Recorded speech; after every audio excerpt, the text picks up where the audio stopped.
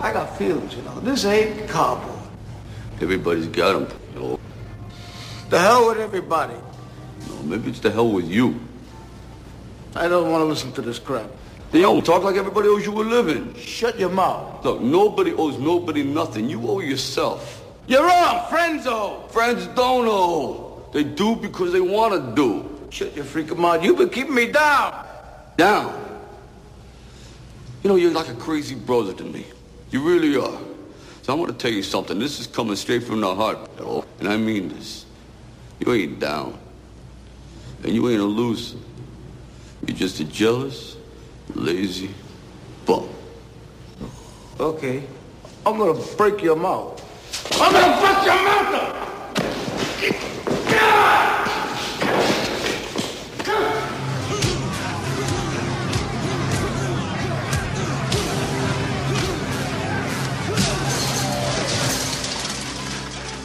I love you, man.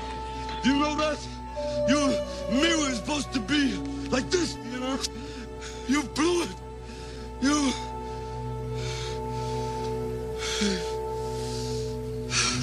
Hello, this is Burt Young. You listen to the Skeleton Crew, and I don't sweat you.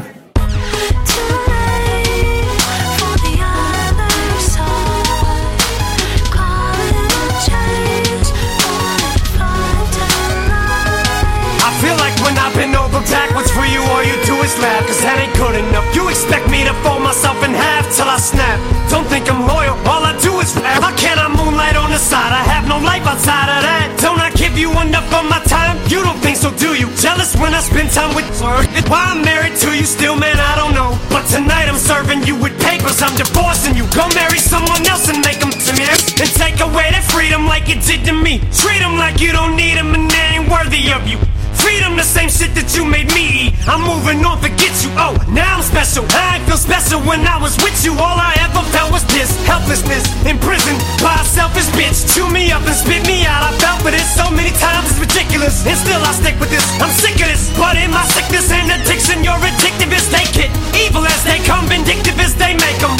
My friends keep asking me why I can't just walk away from them. Addicted to the pain, the stress, the drama. I'm drawn to shit, I guess I'm a mess. Cursed and blessed, but this time I ain't changing my mind. I'm climbing out this abyss. You're screaming as I walk out, that's in me. But when you spoke of people who meant the most to you, you left me off your list. Fuck you, I'm leaving you. My life sentence is served, bitch, and it's just too late for the other side. The Skeleton Crew is back. I'm feeling good. Oh my god, life is so good, isn't it, Jamie? I'm about to enjoy it even more. This is going to be fun. The future's so bright. Gotta wear shades? Gotta wear shades, man. You know?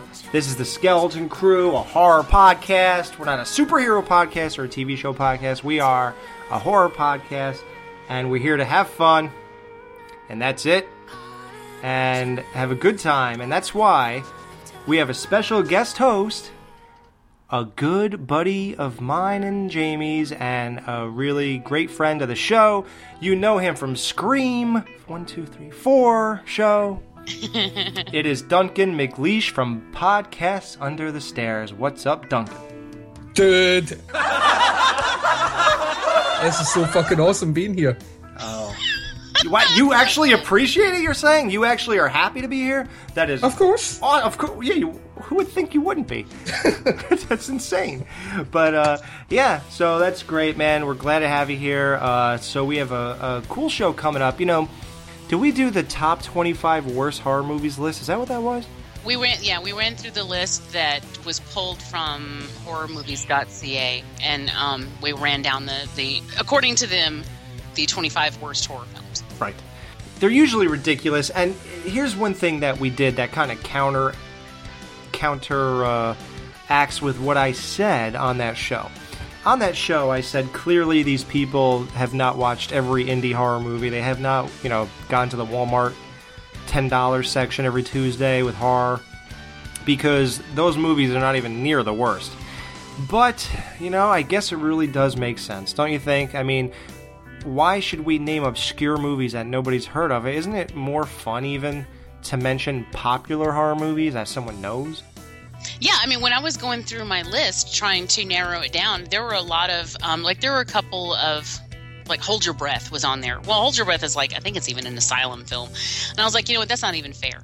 You know, it's not fair to include that movie as bad as it is. There are big movies out there, or bigger movies out there that are worse. So, yeah, I tried to make an effort to, and I'm not even I didn't include any remakes on my list either, because that's kind of like shooting fish in a barrel, I think.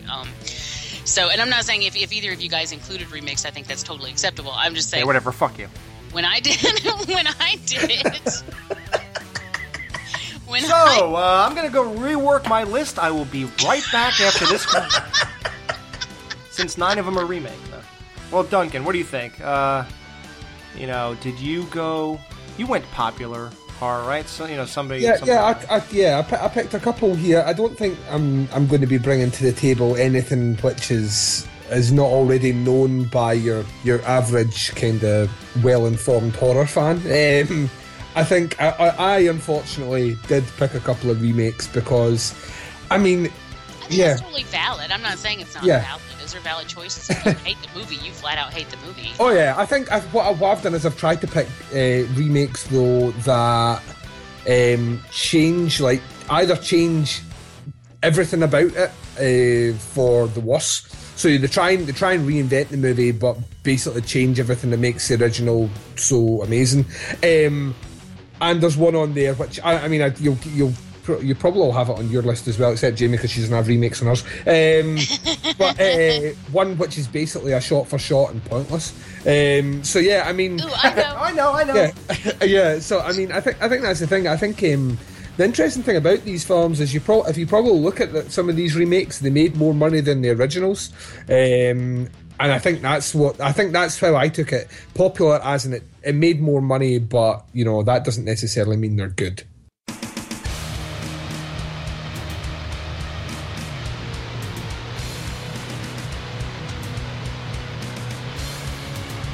Hey, this is Von Coscarelli, and you are listening to The Skeleton Crew. And a heads up, Dan dies at the end. There ain't no coming back. This is the really real world. There ain't no coming back. We killed your dad. There ain't no coming back. There ain't no coming back. There ain't no coming back.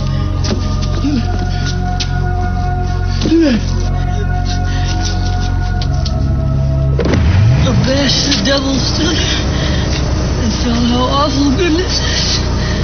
And felt how awful goodness is.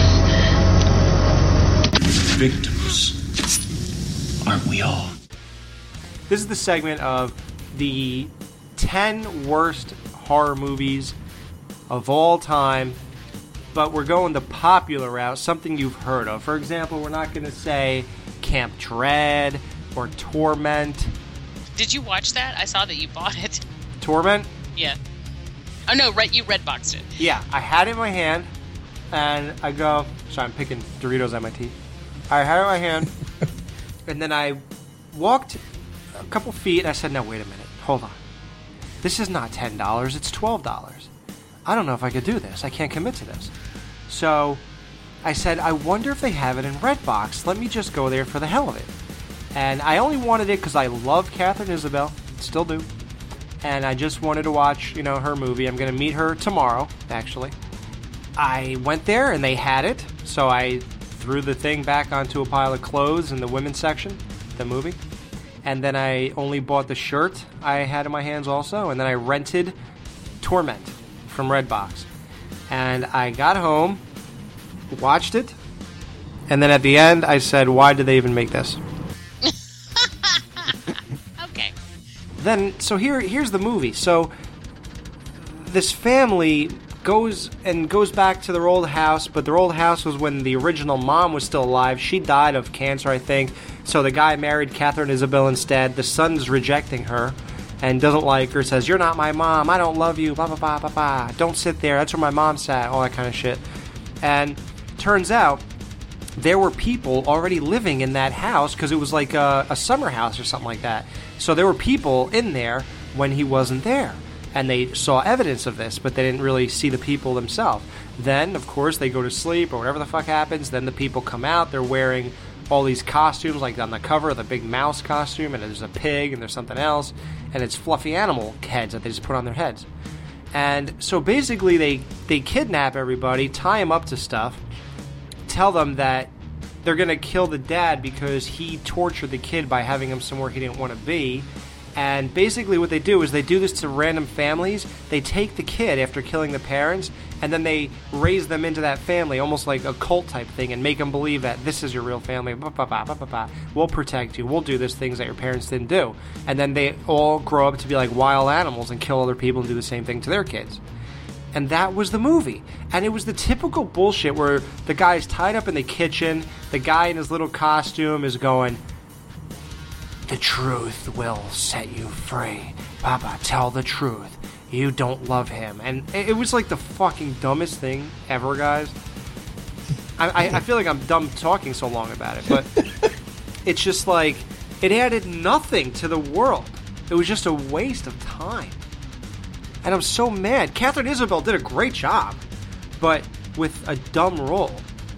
But God, is it stupid. Like, I don't even know how the writer sold this to anybody who made it. Is what I'm trying to say. Damn. We're going to get to the top 10 worst horror movies of all time that you actually know. So, as the guest, Duncan, why don't you start off with your least hated of all the picks you did? Pick your least hated one you put on there. What is the worst horror movie in your opinion? One of your top 10s. Oh man, see, I hate them all equally. I didn't. Yeah, I just kind of picked the ones that got my back up. So I'll start with this one, and this one might be slightly controversial because I know of quite a few people that actually don't mind this movie. I fucking hate it. I absolutely hate it. And it's Seed of Chucky. I just don't understand the purpose of this movie. And here's a couple of things that just in general in horror movies kind of annoy me, but when they're putting this movie, just irritate the fuck out of me. So the first one is pointless rapper cameos. I hate that in a horror movie because one, it dates your movie horribly because the chances are that rapper won't be relevant 10 years from now. And in the case of this movie, Redman, I mean, who remembers Redman? I mean, who is Redman still alive? Is he still recording things? I don't know. I don't know.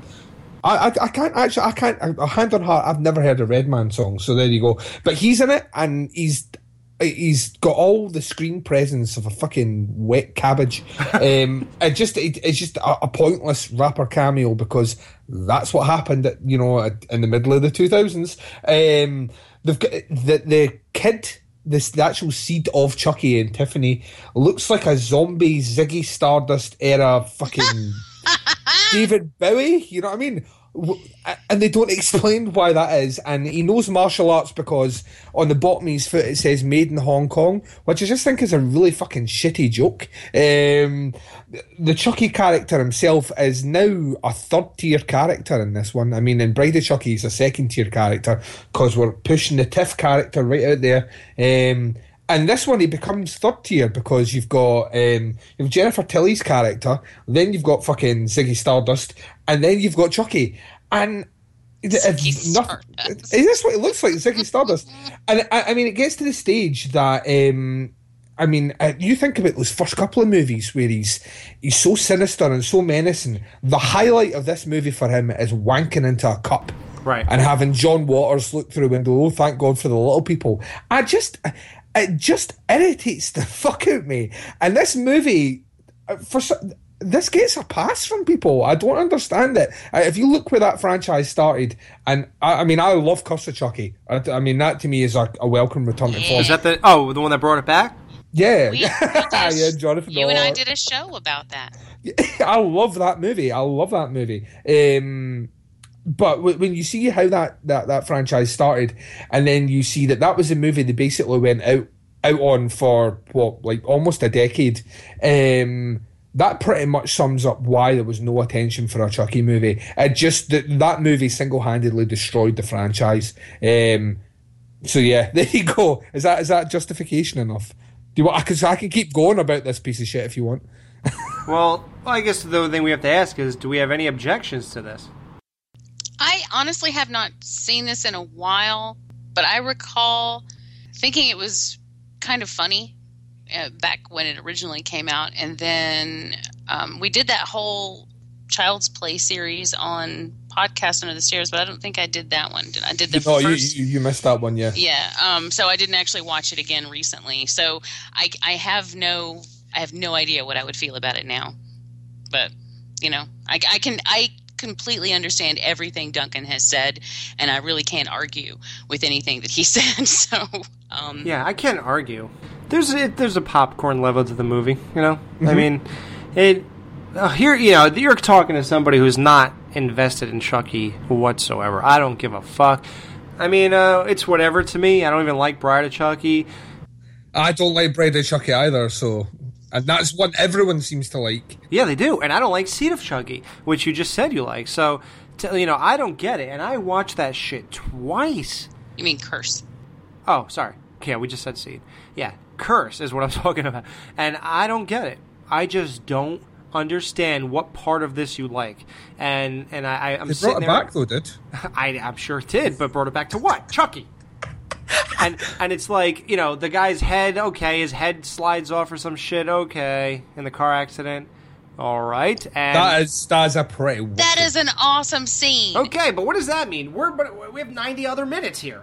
The whole movie's good. Just stop. Whatever, but... Didn't you hear Jonathan Orr? It's the best movie of the year because it brought it back. Oh, I did hear that. I think we've heard that for echoing for a long time on this show. Yeah. Enough of that. Yeah, I think on 3 different shows we've heard the words "brought it back," "oh yo," and all 3. Put a 0 behind that. Yeah, 30. Every show who listens to this show probably dropped the "oh yo." I don't know. I don't get it. I don't get Curse. So Seed, I'm not going to sit here and defend. So the verdict is in.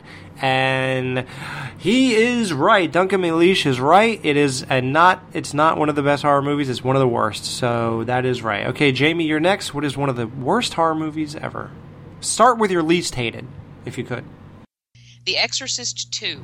Good. Oh, yeah. Yes. Heretic. And I know that people defend that film because of the director, and I don't give a shit. I don't care who you are. If you turn out a shit movie, you turn out a shit movie, and that's exactly what this was. What irritates me about this film is that it is a complete waste of Linda Blair, who is cute as hell at this stage, and could have been. Yeah, I just think they wasted her. James Earl Jones, who is an extreme talent, and everyone knows his voice. I often can't remember his name, so I frequently refer to him as the Darth Vader guy. But you know his voice as Darth Vader. You know his voice from doing film trailers. You know him from roles throughout Conan. And he's doing this. He's doing this, and it's bad.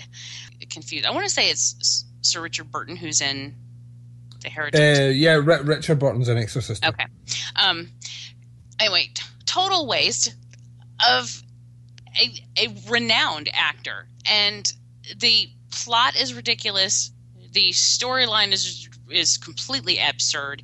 You spend all this time watching people twirl shit above their heads with locusts all over the place. It has nothing to do with anything really that The Exorcist is about. Pazuzu. And as far as I'm concerned, it is just a blight on the franchise that is the Exorcist franchise. And that includes the 2 prequels that are basically the same movie but different that come later. This is worse than those. But I mean, so As far as I'm concerned, Exorcist 2 doesn't even really exist. I have the box set, but I never watch it. I go from The Exorcist straight to The Exorcist 3, which is William Peter Blatty's idea of what a sequel to The Exorcist should be, and it's an excellent film. Is it? So, Exorcist 3 is awesome. Oh, yeah. Yeah, it really is. Really? It's so good. Mm-hmm. It's so good.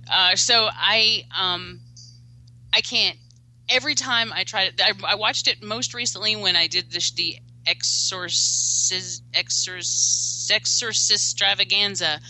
Damn, I came up with the fucking title and I can't say it. Hey, do you know what they call 6 horror movies in a row? No? Okay. Actually, we got an answer to that. Oh, we did? What was it? Mark Harrison said it's 6 in a series is a hexology.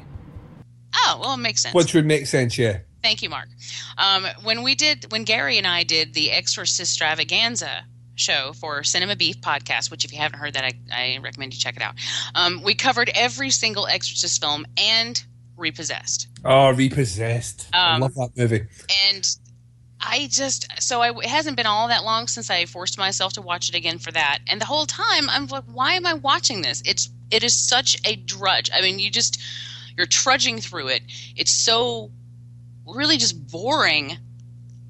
And I can find no redeeming value in it whatsoever. So as far as I'm concerned, that is one of the worst horror films. What was that one called? The Exorcist 2, The Heretic. No, the other one you just mentioned. Repossessed? Yeah, is that with Leslie Nielsen? Yeah. That's Linda Blair making fun of herself, and Leslie Nielsen doing the spoof is basically the spoof of The Exorcist. Oh, okay, I get it. Yes. Or what would happen if she got repossessed, years later after she had a family and everything. Well, that was a nice rant. You're not going to get no disagreement from me because in Skeleton Crew number 18, we did the first Jump the Shark show, and Exorcist was on there, and we picked the one that jumped the shark was Exorcist 2. So, shown up. If you want to hear my rant, go on there. Duncan? Oh, I'm 100% with you on that one. To me, I would much rather they had just skipped that one and just did the third one. The third one, to me, is a far more interesting movie. Oh, it's really good. And it's actually legitimately scary. Oh, yeah. There's a couple of sequences in that. I only saw it last year because you told me to check it out. And there's a couple of sequences in that are creepy as fuck. Yay. I love when I do that. Okay. Well, there's no argument here. I'll start off with something that will get a lot out of Jamie, I think. Nightmare on Elm Street, the remake. Oh, man. Damn it. Oh, hush, Duncan. I'm not a fan of Nightmare on Elm Street at all. I only like part 2. I don't like part 1. Sorry, guys. I just don't. I watched it again about a year ago. I thought it was boring. Part 3 is interesting. That's probably the most entertaining besides part 2 to me. And the rest are just crap to me. Even the new Nightmare. I watched it again. Didn't like it. Just thought it was stupid. I hate the way Freddy looks. I love the way he looks in that. He's a rock star, dude. I don't care for the actress. I don't care for the fucking hat he has on or the jacket or anything. I just think it's terrible. Everything about it just doesn't work for me. I think it's very interesting, very well thought out. The whole thing about the script and it coming to life, all that type of shit. Whatever, fine. So they should have ended it there, but they made the mistake of doing Freddy vs. Jason, and Robert Englund just dropped the ball on that role. That was just terrible acting. And everything was horrible with that. So they go ahead and just say, okay, fuck it, let's remake this shit. 2010, and this is a big... it should have been a great experience for me. I went to there's a drive-in movie theater in something, New York. What was it called? I don't remember. But it's in New York, not the city. Regular New York. So, drive in, watch this movie. And I could tell, this movie is not made for fans at all. Freddy doesn't even seem to be having any fun. There's none of that, the happiness that comes with killing people or the fun of it. It's just like... Well, no, because it's dark. It's intended to be dark. Yeah, cold, monotonous killing. The only thing that might bring, a fan happiness is when they did repeated some iconic scenes and stuff. But even that, it had no impact because we saw it already, and it's just yeah, wow, look, they're doing the fucking bathtub scene. Oh, and then all of a sudden, Freddy comes through the fucking wall, and it looks like a ridiculously bad CGI, mm-hmm. So even that fails. You're doing shit that should be, you're throwing fish to seals here, and we're not clapping, it's just not working out. The script is horrendous. The concepts, the micro naps, that was only there so that we could just have Freddy in all these different scenes. And even then, you knew he was coming, so there was no tension or any surprise or anything like that. The kills really are not that creative. The dreams are not out of this world crazy like you would think you'd get in 2010 compared to 84. They're not really that great. And I talked about that with like Exorcist, like the Exorcist, the beginning or whatever, whatever, the last Exorcist or whatever. Like comparing that to the original is like comparing this. It's like 1974 or whatever when the original came out. That had so much more crazy shit than a movie in 2011. Are you fucking with me? Like, how does that happen? So to me, like, if you're not like knocking my socks off at this point, something's fucking wrong, man. You got a concept like Freddy Krueger. Like I always said, I love the concept. Freddy is one of the greatest concepts in horror history, bar none. A guy who will get you when you fucking go to sleep. Brilliant. Probably the best concept ever in horror instead of a monster. You could take Frankenstein. Oh, a guy put together with dead people. That's an amazing concept. Yeah, it is. That's all cool. But Freddy is one of the greatest concepts ever. And I think most of those movies failed. For Freddy. And this one, you had a chance to bring new creative people who could work on this for a couple years and then get the shit out, and you still fucking bring nothing to it, is amazing to me. I can't believe it. Even the casting of Freddy, Jack Earl Haley or whatever, he's a great actor, but he's not Freddy. And even the character, he's just a pervert with no charm, no charisma. He's not even like teasing with these guys or fucking with them. It's just like everything about Freddy's not even here. There's just no point to this. Like the changes they made, like the crimes when he was alive and shit like that. It's just very uneasy. It just makes everybody kind of uncomfortable. It's like, what the fuck are we watching here? Like, this is supposed to be escapism, and you're bringing us into like, and that's cool. I mean, it worked for Silence of the Lambs. You know, like, that shit happens, and that's all good, but I don't think, at this point, when you got Freddy, it's a fucking clown for the last 5 movies. Do we really want to bring him to this? Does that make any sense to anybody? Yes. I'm with you on this, Alex. I know Jamie hasn't that. Like, firstly, let me just say how honoured I am to be on a podcast with someone that acknowledges that the second Nightmare on Elm Street is a fucking good movie. It's like... And I'll tell you right now, my favourites in order go 3, 2, 1. 3 is my favourite too. Yeah, 3 is my favourite too. Absolutely. I don't know if you remember this, Jamie, but when you guys did the retrospective on Devour, and you laid into 2, and I was just like, I don't understand what you don't enjoy about this movie. It is a fucking shitload of fun. Everything about the movie is just fun. It is not fun. It's stupid. Oh, no, it's not. It's fun. It's a fun fucking movie. And the remake, pretty much everything Alex just touches on is my main problems.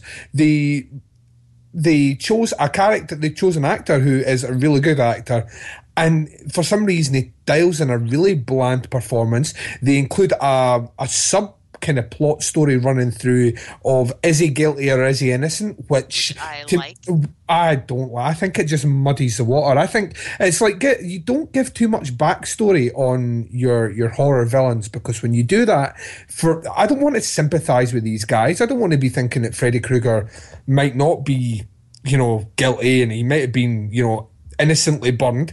I want to the thing that is most effective about that character is he's everything. He's everything that's wrong. He's every fucking nightmare that you can ever imagine, capitalised in one guy whose his visual persona is basically the visual elements of exactly how fucking nasty the actions he's carried out are. And that's what I really like about it. And I think when they started putting that in, I was like, I don't understand what we're doing here. Are you changing the story? Are you keeping it?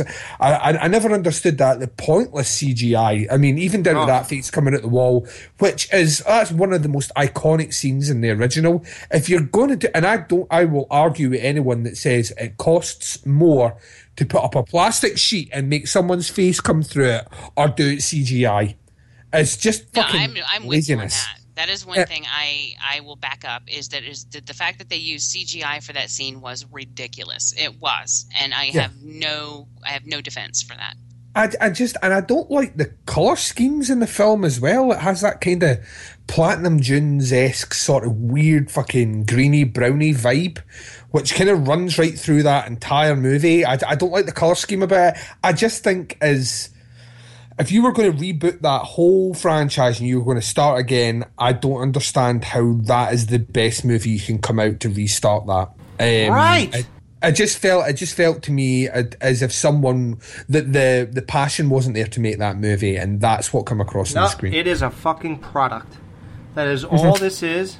A money-making product. Slap a name. Let's have no soul on this movie. Let's have no pun intended. But it's just fucking soulless. Like even the original story gave the glove a meaning. Here, there's like no meaning. Cut up a girl's dress a little bit. I was like, give me a break. Like the backstory is just on shaky ground, man. You know, and the cast. God damn, Nancy seemed like a secondary character who just somehow became the main person. And like I've said this plenty of times, I was way more into Katie Cassidy, who played Tina. Like, there was a segment, I said this before, I would just literally take her segment and just keep that and watch that. And that's the whole movie for me. That's the only, that's the only good part of the movie. And even, it's just like unbelievable. It's Hollywood ran out of ideas, but it's just like there's just still full of people who are willing to make a buck without the slightest clue as to what they're doing off of a name that is successful. And that's all this movie is. And Jamie, I'm glad you like it. I'm not even trying to convince you or anything like that. I'm just saying that this is terrible. Anyone who listened to the Devour episode about this knows that I cannot be convinced. Right, exactly. But Jamie, I want to get down to the true core of you. You're willing. Admit it. The Skeleton Crew. This is where you could be yourself the most ever, right? Yeah, sure. I mean, I can do. Yeah. I mean, I don't feel. Well, I never hold back, but yeah, but here there's a certain degree of honesty that is almost nowhere else because we talk about sexual and all that fucking stuff. Oh yeah, I'm allowed to let it all hang out here. Okay, now I want to really get to this with you. Are you sure that maybe you didn't just hate it and you heard? Remember how I didn't like Friday 3? And it's because everybody was saying, "Oh, this is when Jason became when he became the iconic guy that everybody loves, and this is where he got his mask." And I had a lot of reasons that I began to have a disdain for Friday 3, and they weren't exactly genuine, but they were drawn from other people's reactions more so.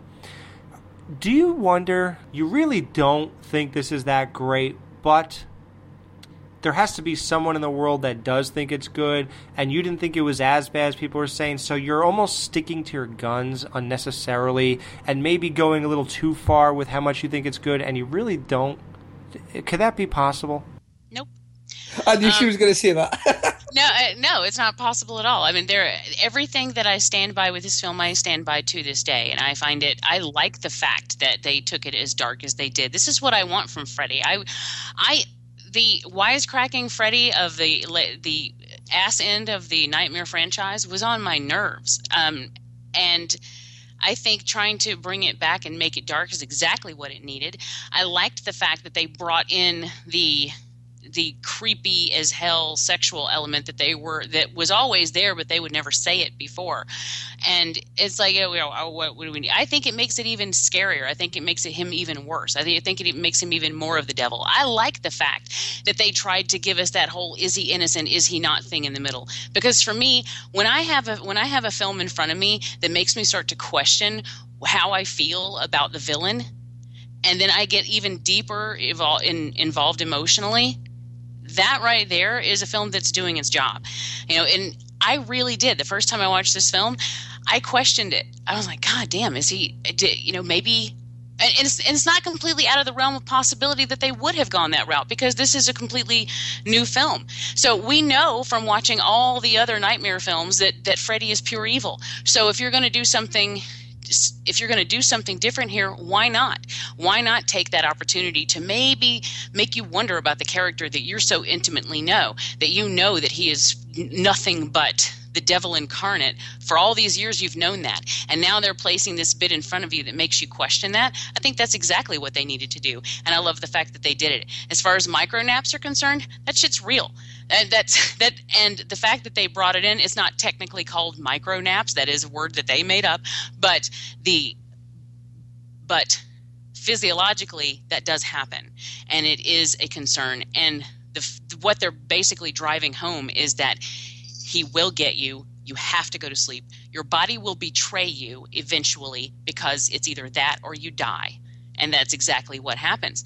So you can try your best to stay awake as long as you want, but eventually your body's going to turn against you because it has to do so to survive. I like the fact that they brought that in. I mean, there really is nothing about this film apart from the CGI, which I totally agree with. I have no defense for that. I hate them I hate them for doing that. I do. But other than that, as far as the story elements are concerned, I liked it. And I agree with you about Katie Cassidy. I loved her in this film. I thought she was so hot. And then Nancy was so bland. I was really upset when because in the very beginning of the film, like, you're following Katie. It's Katie. It's really awesome because you love her. And then all of a sudden she's gone. And then this person who was seemingly a secondary character is now coming to the head. I like the fact that they did that because they got me invested in a character to the point where I actually gave a damn when she died. And that's something that horror films don't even try to do all the time. So Psycho. So yeah, I mean, basically everything that you said, there's my counterpoint for it. It has always remained the same. You can actually go back and listen to the Devour Show and listen to how vehemently I defended it then, and I still agree with everything I said back then. So, no, it has nothing to do with me wanting to defend a film just because no one else does. You know me. I don't give a shit about that. I don't care what anybody else thinks. Not that barbaric. I'm just saying, because that would mean I was being barbaric by hating 3 because everybody loved it. No, there's layers to this. There's reasons. There's hidden. But I mean, every reason that I have for appreciating this film is a solid reason that I have for appreciating this film, and I stand by them. Okay. Well, I gave my points. Jamie gave hers. Duncan agreed with me. I don't want to monopolize this whole thing with this, but yeah. I'm honestly, Jamie, I'm glad you like it. I mean, somebody had a vision, and it clicked with them enough to make it and have passionate. And I guess there was passion in this. I guess to make it, and it's cool that somebody relates to it because I relate to fucking weird things too.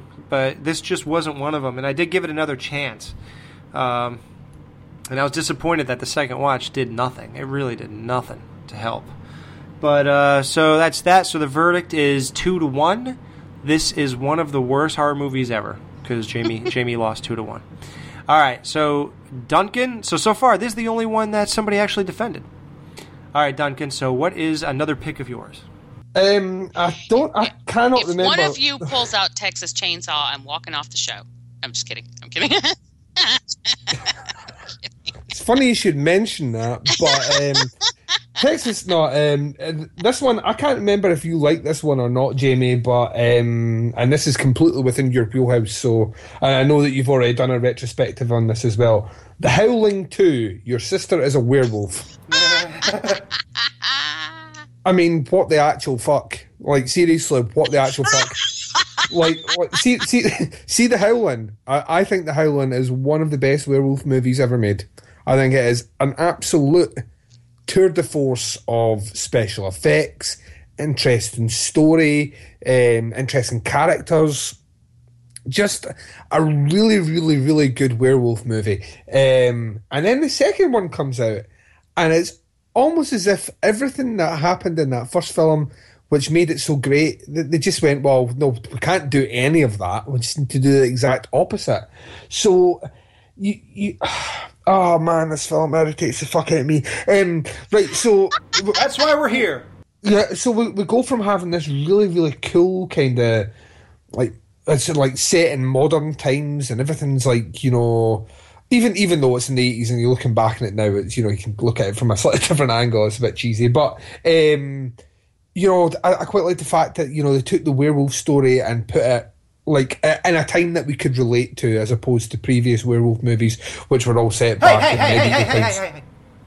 What? No, I like those. We love the Werewolf 1941 here. Oh, I love. Get out of this dungeon! Get out of here! Oh no, I love that movie as well, but I like the fact that this one tries to do something a bit more modern with it. Yeah, I mean, even to an extent, American they Werewolf. They play the old movie in the fucking movie. Well, they do. That's it. I mean, that's testament to how much what's his face, Joe Dante actually enjoyed the original. And I mean, there's the thing about American Werewolf in London is, whilst it's also set in a modern time, there's a particular feel in that because it's set in rural England and then eventually into London, which gives it a kind of strange, you're not quite sure what time period it's set in. You don't get that with The Howling. The second one, they just kind of changed that, and they just like that really cool story that we might have, that ending that we had, which was like quite cool at the end of The Howling, they just kind of don't decide to do anything with it. So you end up in a castle, which I don't understand why we need to go back there. I would have much rather just seen a continuation of the story, continue from the events of her declaring that she's a werewolf on camera. That's what I wanted to see. The werewolf effects are nowhere near as good as they were in the original, which baffles me because in a sequel, the special effects budget's supposed to be better. You know what I mean? You know what I mean? They're not supposed to get worse over time. They're supposed to get better. So I don't get it. It's like they did continue with the whole. I mean, it was poorly done. Yes, it was very poorly done. They continued with the newscast thing, and then Reb Brown showed up as her brother. Yep. I mean, it's fucking Reb Brown. I mean, yes. Come on! Every 5 minutes, every time he shoots a gun, he has that classic Reb Brown scream. How can you not love that? I counter that with werewolf sex, Jamie. Do we need werewolf sex on the screen? Yes, I would argue. do. I would argue we don't. Sybil Danning's tits is what I counter that with. I mean, I'll be honest with you. Like, if I'm walking along the street, and two dogs are humping, I don't stand and watch them. I keep walking past. You know what I mean? It's kind of the same with the werewolf thing. I don't understand that. And then it's just like there's no like full kind of. Like, we all know through our movies how you kill a werewolf. If memory serves, I've not seen this movie in a while, do they not try and kill the werewolf with a wooden stake? And do they not also try to use garlic? Yes. Yeah, and I mean, is that... I mean, they know what a werewolf is. They're not getting, Apparently not. Apparently not. Yeah, so, yeah, I think when you go from how great that original movie is, and then this is the sequel... I just don't understand it. I really don't. It's probably the same way you feel about Nightmare 2. You're like, that is just stupid. But I love it. That's genuinely how I feel about this movie, is I just think it's stupid. I think they take what's a really interesting concept and they just fuck it up.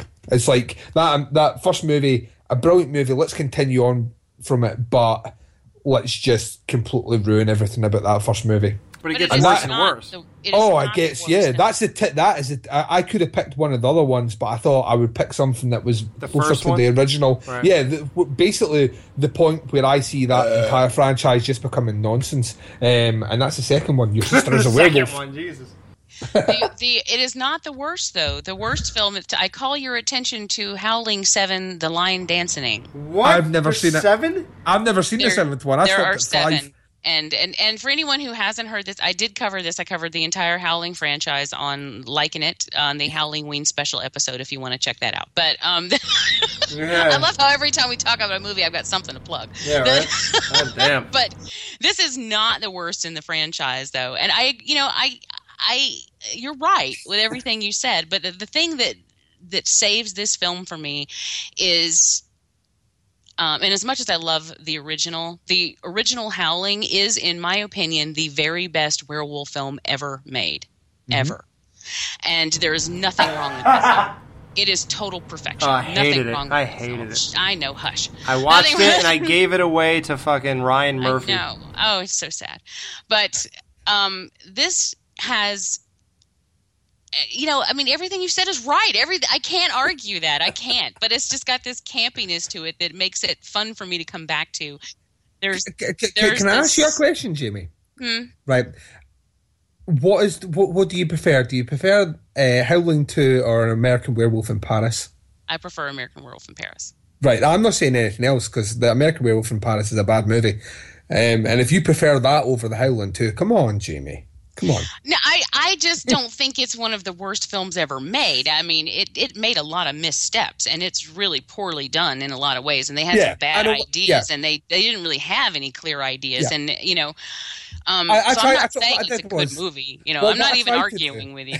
What I tried to do, because Alex said, is obviously pick ones that people know. I didn't know there were 7 Howling movies at all, right? And I'm fairly sure out there that most people didn't know there was 7. So I tried to pick one that would I don't think the guy who made it knows there's 7. Because let me tell you, the 7th one is bad. It is beyond bad. It's really fucking bad. Yeah, I would have never guessed. So yeah, that's why I picked it, because I thought people know Howling 2. Everyone knows that, and that to me it's a bad movie. Sorry. It's no, it's okay. It is okay because, like I said, I don't think it's a good movie. I really don't. But there are some campy, redeeming values to it that I find enjoyable. But it's not something that I watch regularly because it's just not. It's not good. All right, so Duncan ranted and raved. I'm afraid, Duncan, I cannot be in your corner here. A man who has not seen the movie has no say. So, Jamie, do you agree or not that this is one of the worst horror movies ever? Well, it is bad. It is bad. I'll give him that. But it's hard for me to say it's one of the worst ever made. Should he have went with an obvious of that franchise instead of trying to stay so close to No, I mean, if you're going to go with that franchise, that is the obvious choice. Okay. Just based on what people are aware of. Right. So, okay. He's solid. So, Jamie, you have the next pick. So now we're down to, we listed 4 of the worst horror movies in the world. Now, Jamie, what is number 5? A lot of people defend this movie because they say it's so bad that it's good. It's so bad that it's funny. It's an enjoyable watch. Just get drunk. You'll have a good time. Well, I'm here to tell you, I've seen this movie 3 times. And not one of those times did I have a good time. Could we guess which one? Is it the obvious? Well, probably. Troll 2. Oh, no. That almost made my list, but no. What other movie can you say this about? Duncan, you have any idea? What's the... I should know this, because Jamie will have mentioned this before. I'm trying to think of a movie that you... Oh, wait, don't you dare say Evil Dead 2. No. Right, because I was a bit hung up. No. It's Birdemic. Oh, yeah, fuck that movie hard. And let me tell you, the problems with this movie are just off the scale. Wait, real quick, Jamie, do you realize that you're not quote-unquote getting it? Like, isn't this supposed to be bad, though? Okay, no. Like Sharknado? No, when the guy made this film, he was attempting to make a real dramatic film. As a matter of fact, he doesn't even consider it a horror film. He calls it like a dramatic... I forget how he calls it. So this is really serious? He started off with the intention, yeah. His intents are serious fucking movie, and it just so happens that the guy can't direct a fucking movie, and that's... It's just a product of no talent, is what it is. Because he was seriously trying. But there's everything from the fact that Tippi Hedren is given a credit based on the fact that she's on TV in a hotel room... And that's the extent of her being in this film. Everywhere you look, there are signs and T-shirts for a website that they're trying to promote. Every 5 minutes out of their mouth comes the word global warming out of their mouth. Even in the film, they go to see An Inconvenient Truth. They could not be pushing their agenda any harder if they tattooed it on your forehead when you went to see the movie. I mean, it's bad. The sound is bad. It's completely there is so little continuity. There is so little actual plot going on. The effects are ridiculous, and the lead character meets a girl who is a Victoria's Secret model. He just made a $10 million deal, and he's like, "Oh, I'll pick you up and we'll go to dinner." And then suddenly they're at this like pumpkin festival, but it's supposed to be July. The time is all off. Everything about this film is completely slipshod and bad. And the worst part is that this was supposed to be a serious film. And it's, and who in the fuck drives around with armed to the gills in their minivan and then pulls over to the side of the road to shoot these birds that are such a menace that ongoing traffic doesn't seem to even notice. I mean, like these birds that are attacking everyone and shutting down the city, you got people driving by just, chilling. It's their regular day. Nothing's happening while these goons are over here firing off guns on the side of the road. I mean, it's plus they make some really bad decisions. They make some really nonsensical. We're being attacked by birds. Let's go eat outside. Let's go to the beach. There are no birds at the beach. Let's go to the woods. There are no birds in the woods. Let's go. I mean, nothing about and it is not fun. This film is not fun to watch. You can hear all this and think, oh, that would be so great to sit down and point out and laugh at it. No, because it's so incredibly boring and it's so incredibly stupid that there is nothing redeeming about this film. Nothing. It's bad. Wow. Well, there's no defense. I mean, as long as you're treating this as a legit film, then yeah, there's no no contesting here. What about you, Duncan? I'm 100% with Jamie. I've heard this argument so many times. This movie is so bad it's good, and I have said that phrase before in regards to movies, but which one, Duncan? Tell me. I'd like to know. Do you believe Troll 2 is so bad it's good? See, I never. There's no understood. excuse for vegetarian goblins in a movie called Troll. Yeah, but the thing is, it was never supposed to be called Troll. It was supposed to be called something completely different. It only got that name at the end. And the best thing that ever came out about that movie was the actual documentary which they made, which is fucking brilliant. It's brilliant. As people try to recapture like the fame that they never got in the first place, and the irony of the situation is they all start off really interested in it, and then they all they see things picking up and there's interest in the movie, and then by about the fourth or fifth stop on their tour, they're all just over it. Yeah, they're all just over it. Yeah, they and that's probably I mean, people. The thing about Birdemic is what I've always been told is people respond really well to it. Like, see when it gets if it gets shown in a theatre or something, people and a group of people sit down and watch it, there's a kind of cathartic laughter that goes around the whole place. People laughing at how bad this movie is. I've only ever seen this movie twice, both times by myself, and I didn't laugh at all at it. All I sat there and thought to myself is, why am I watching this? And the second time, why am I watching it again? I keep trying. I've done it 3 times. I'm thinking, you know what? Surely it's not as bad as I remember. Surely it's going to be entertaining because it's so bad. But it's not. It's just it overreaches the so bad that it goes beyond being bad, that it's so bad that it's entertaining. It just is bad. And it's loved. I can't stress that enough. People love this fucking movie. I mean, it's got cult status. I don't know how it has cult status. I don't get it. And then they made a sequel to it. How can that get a sequel, but Behind the Mask can't get a sequel? Right? How can Sharknado 2 exist and Behind the Mask 2 can't exist? What the fuck? I don't know. Well, how about this? Okay, let's throw non-horror pop culture so bad it's good. Since we're staying popular here, The Room. Do you guys think that's so bad it's good? You're tearing me apart. Oh yeah, that was such a rip-off. Do you know what that line is from? No. That's a line from an insanely famous movie called Rebel Without a Cause. Oh my God, you're right. I never made that. How did I not make that connection? I've actually only seen The Room once, and it was kind of hard to get through. It was because again he was being serious. Like, he was actually trying to make a good movie. Yeah. If you want to see an amazing review on that movie, go to theguywiththeglasses.com, Nostalgia Critic. I actually refer to Birdemic as the Room of Horror. And I honestly put those two films together. And I think the first time I watched, well, I've only seen The Room once, but I think the first time I watched Birdemic, I watched it at the same time that I watched The Room, which is why I put them together. I don't know what I was doing to myself. I don't know what that was about. Apparently I was on like a suicide mission or something. What are you going to do, hang yourself in the same room that everybody cleans out? Jesus Christ. What the fuck's wrong with you? I mean, that would be the 3rd funeral I went to this month if you did that. Oh.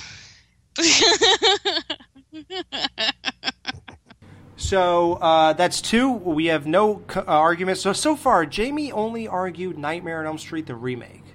That's the only one that has not made the top worst movie list by everybody on the panel.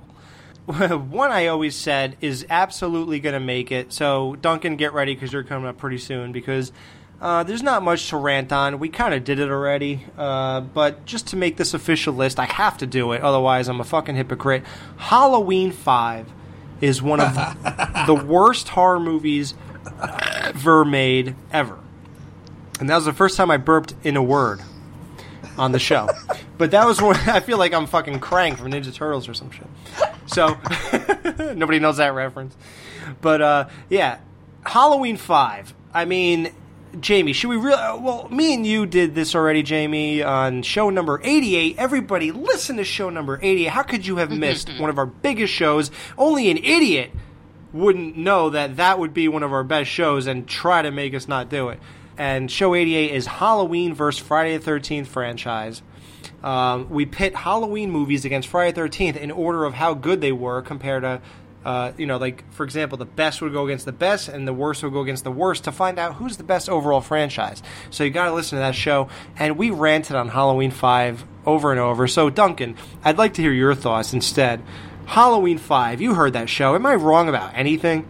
No, I don't like this movie.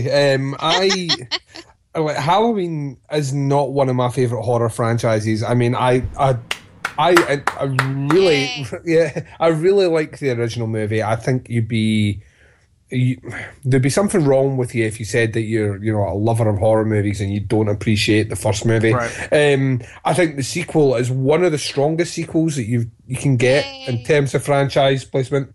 The third movie, and this is quite funny because when you posted that I was coming on your show and for people to get involved, someone posted that all 10 of his choices would be Season of the Witch. Nick Manganiello.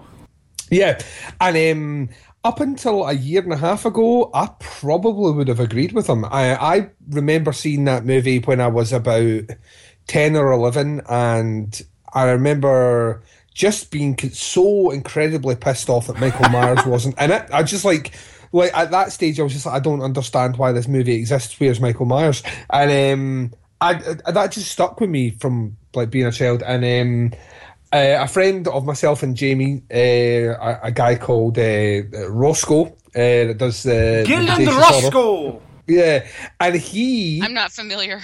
Yeah, he had posted. He'd posted. You should do your Scottish impression. It's amazing, Jamie. Gillian Roscoe's Bodacious Podcast. Yeah, wait, Jamie, do your one. Go on. Gillian Roscoe's Bodacious Horror Podcast. I watched Halloween 3 and I absolutely hate it. It wasn't very good, and the Michael Myers wasn't in it. That sounds like a fucking Beatle or something. All right, go ahead. So basically, I think they'd posted something about worst sequel in a franchise or something, and I listed about 3, and one of the 3 was Halloween Part 3, and he was like that. He's like, "Oh, you're so wrong about that movie," and I was like, "No, I don't think I am." And he's like, "When was the last time you saw it?" And I was like, "Fuck." About 20 years ago. He's like, "You need to go and revisit that." I checked out and absolutely fucking loved it. Yeah, loved every second of that movie, right?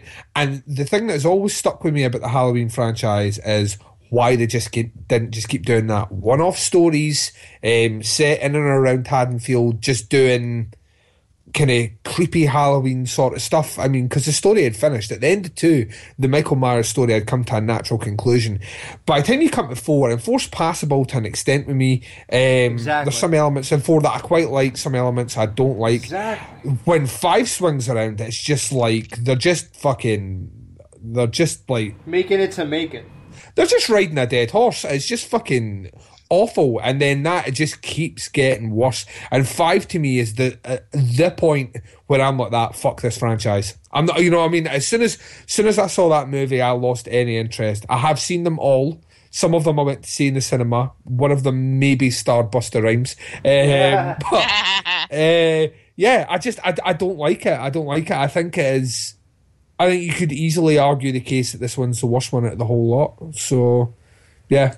I'm with you 100%. And by the way, let me second exactly what you guys just said. If you've not checked out Friday the 13th versus Halloween retrospective on the Skeleton Crew, then you need to check it out. fucking brilliant. Listen, and it went exactly how I wanted it to go. So you got no negative feedback from me. So thanks, brother. Cool. I agree with Duncan. The first 3 are super solid. You know how I feel about Halloween 2. I fucking love Halloween 2. Okay, and Halloween 3, well, that's just... Halloween 3 consistently beat out... It's the only one, and the original were the only ones to beat out any of the franchise, and any of the Friday films. Mm-hmm. And there's a reason for that. Once you get past 3, 4, I agree, is passable to an extent. 5 is just straight downhill from there. I personally think 6 is the worst of the franchise. I fucking hate 6, but... 5 is the film where Michael takes a nap in a cabin by the river. So I don't even get that. So it's like I have no argument here. None. You have my complete support on your choice for this film. It's like Duncan said, this is the one. Halloween 4 is to me, I'm sorry, man, nostalgia means a lot. I love Jamie Lloyd. I love fucking like the guy in the car, that old guy, whatever his name is, Pastor or something. I love Loomis in that movie. There's a lot of things. I love the cop, whatever the fuck his name is. I don't know. I'm drunk. But like I love a lot of those people. The Mask was insanely bad. The story kind of dragged around the part where Jamie was lost in the middle of nowhere in Haddonfield. Just really went nowhere. Michael wasn't Michael. Michael doesn't walk on roofs. He doesn't do a lot of shit that happened in that movie. But there's a definite thing in nostalgia. I think that's what Duncan's saying. It's passable. Mm-hmm. Definitely. And the ending is amazing. So when you get to Halloween 5, that's, even Mustafa Akkad literally was apologizing for that movie on the Halloween, what's that called? 25 Years of Terror? Yeah. Yeah, he apologized. He said, I'm sorry. We just rushed it out. I mean, who's going to argue with me here? Just Jason Lloyd, no one else. It's just crazy. He's the only one. I don't think anybody's defending this fucking... I don't think we have to go on here. So we can just move on now to Duncan. Right, this one is no surprise at all to anyone who has existed for the last 15 years. I've been here. This is also a remake. There's this movie that came out in the 70s in the UK, right? It was made in the UK, and it was phenomenal, right? It's not... I mean, the director himself said it wasn't a horror movie. Some people could argue it's... I know what you're saying. Yeah, some people would argue that it's some sort of weird musical. And I could maybe see where they're coming from. It has one of the truly most iconic endings to a horror movie of absolutely all time. And that movie was The Wicker Man, right? It was fucking absolutely amazing. So, at some point, someone decided that it would be a great idea to revisit that. And they recast the role of Edward Woodward, who's fucking phenomenal in the original Wicker Man, and they give it to Nicolas Cage, baby. Yep, Nicolas Cage. Which, his hair is a bird. And they set it on a remote island on the coast of America, because America has shitloads of them. You know what I mean? That's like Scotland wasn't good enough. Yeah, I mean, we have about 1 million mini islands around our country. There aren't many around America. We call those mini islands around America countries. You know what I mean? So yeah, right. So that's the first thing that happens, right? And then they put him on the island that has no cell connection at all. He can't use his mobile phone. However, at the beginning of the movie, he manages to find that the island has a website. Right? So I don't know who's maintaining that website, but it's clearly not maintained on the island. So they changed things around. The original movie is all to do with not, I was going to say a cult. It's not. It's a religious sect, basically, of people that kind of follow the kind of pagan lifestyle and all the rest. No, we changed that. What we get is this weird fucking island of like dominant women, which is really strange, and all any of the men that are on the island at all are almost emasculated, and it's strange, and the whole thing to do with the harvest has changed to do with bees, which apparently Nicolas Cage, not the bees. Nicolas Cage doesn't like bees. I don't think anyone really likes bees. Mark Wahlberg does. Did you see The Happening? Okay. He's devastated about the bees. Not the bees. The whole kind of aspect of the original film is there's a quirky surrealism to do with the kind of naked dances and the kind of the rites, the naked dances. Yeah, that they do on the island. That's gone in the remake, and you get this really kind of, oh my god, you get a sequence where Nicolas Cage commandeers a bike off someone. Madam, I'm a police officer, step away from the bike. He drop kicks a woman through a wall. I mean, because that's a thing. There's one sequence. That's a thing to do. There's one sequence where he basically runs from room to room, just punching out women. Like, run into a room, punch a woman, turn around, drop kick a woman. It's just fucking ridiculous. And then what they do is, they have that iconic Wicker Man sequence at the end, and what sells the original movie is that when you see Edward Woodward over the hill, and the Wicker Man stands like on the hill in front of him, and the realization sinks in with him and the audience at exactly the same time that he's going to be burned alive. That is something truly fucking horrific. And this movie, I saw this. They do the same sequence pretty much. Couldn't give a fuck. Burn Nicolas Cage. literally how I feel about that movie. It's just horrendous. It's absolutely fucking horrendous, and I don't understand what anyone thought they could bring to that story at all. It fails on every single level. So yeah, Wicker Man remake. Fuck that movie. It's fucking awful. Oh, the bees. The bees! The bees! This is another review you could, full review you could watch on the Nostalgia Critic, GuyWithTheGlass.com. He did so Duncan, if you really hate this movie, I'm checking that out. I'm going to check that out for sure. Jamie, what do you think? Oh, I have to agree. That almost made my list. As much love as I have for the original film, and there is a lot of it, this was managed to capture absolutely none of what was good about it, and it completely missed the point. I mean, it just dove off into it's like we're heading straight forward for it. We're getting in a car, we're driving straight for the point of this film, and then it just veers off and drives off the bridge. And so, yeah, it's bad. And that's in the first, like, the opening titles. I mean, like, they never really had it.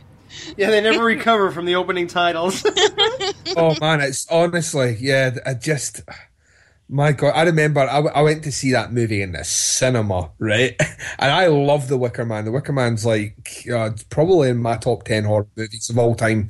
I think it's just like an absolute masterclass in fucking really weird, surreal cinema. And then I can't remember what made me think I actually thought the movie was going to be good.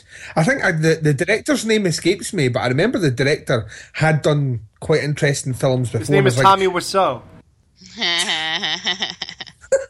And I was just like, I don't know. And then I went to see that movie, and oh my God, I was about maybe 10 minutes into it, and then the penny dropped that this was going to be an experience that I didn't want to remember.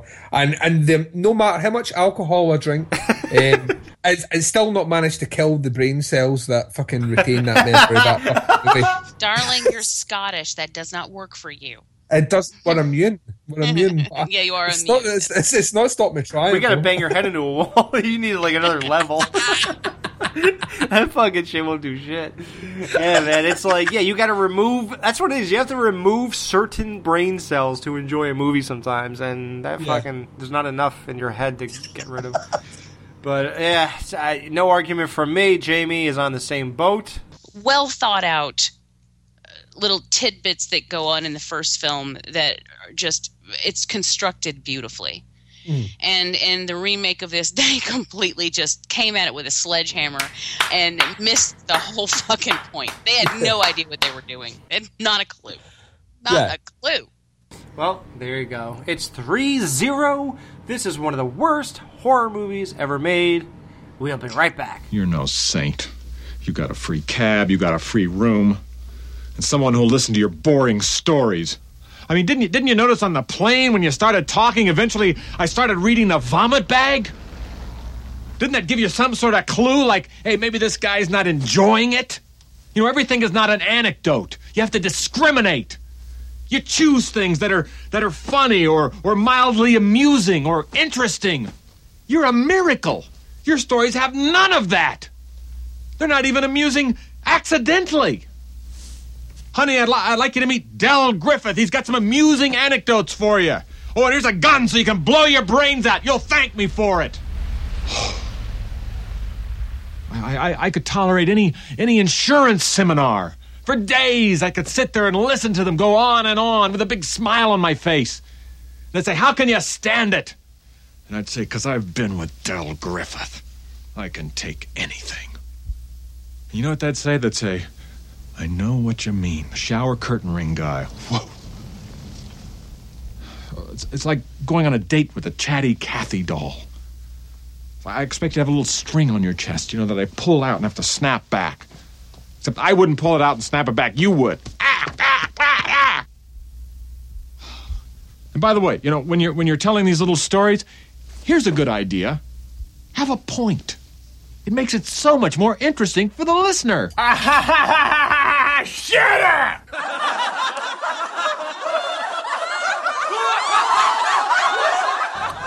Wait, guys, I have breaking news.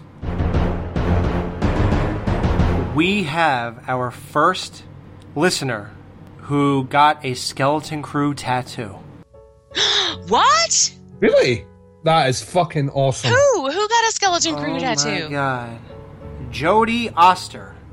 Jordy. His name is Jordy. Oh, right. Jesus. Get it removed, Jordy. It's not worth it. No, I just wanted to add him to those names. So we're forgetting the R on your name, and Jody, we're going to call you. One of them is a banana with lasers shooting out of its eyes, and the other one is a skull with TSC on the bottom. That's cool as fuck. It's cool as fuck. Yay! That's awesome. There's no bottom jaw to the skull. Wow. That's awesome. Could you imagine this? You're the only podcast I know, and I listen to a fucking shitload of podcasts. You're the only podcast that I know, other than Banana Laser, obviously, because you mentioned that as well just now. Only podcast I know that has one of their listeners getting a tattoo of that podcast on them. That's cool as fuck. Holy shit. Gee, I feel like guilty for leaving now. Well, we're going to wrap it up in 7 shows. We hope you're... Okay, so we'll see... Enjoy that tattoo for the next 7 shows. No, that's awesome. That really warms the cockles. Jordy, thank you very much. And we're glad we got to get this out live. So now the show is dated, of course. Yes, we recorded on August 14th. But, yeah, that's just this segment, though. All the rest was brand new. Did he post it? Oh, yeah, he posted it. I want to see. Okay. Oh, my God. Thanks, bro, man. I mean, I can't believe that. Now he's stuck with it for life. That's awesome. Unbelievable. What's he going to do when he's 60 years old and he looks down at his foot, which he'll probably never do? Wait, what is this on? I'm trying to find... What the fuck is this on? It doesn't look like a human foot. No, I think that's on the side of his thumb. Is it on his thumb? Oh, possibly? his big toe. Is it on his big toe? Sore. We are on his left big toe. That's cool as fuck. Holy shit. Pay up, Wazelle. 30 minutes old, still healing, but you'll get the picture. And he posted this 4 hours ago. Jesus Christ. What the fuck was I doing all day? So it's 4 hours and 30 minutes ago. He was sitting in a chair and got the Skeleton Crew tattooed into his foot. Unbelievable. I love it. Love it. Thank you. My hat's off to you, brother. My hat's off to you.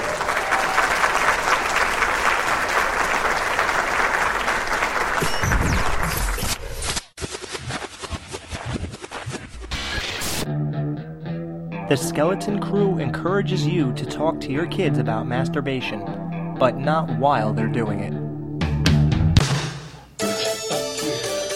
Once you shut the fuck up and just get fucked. Scott? Yeah. That's what I thought. Scott?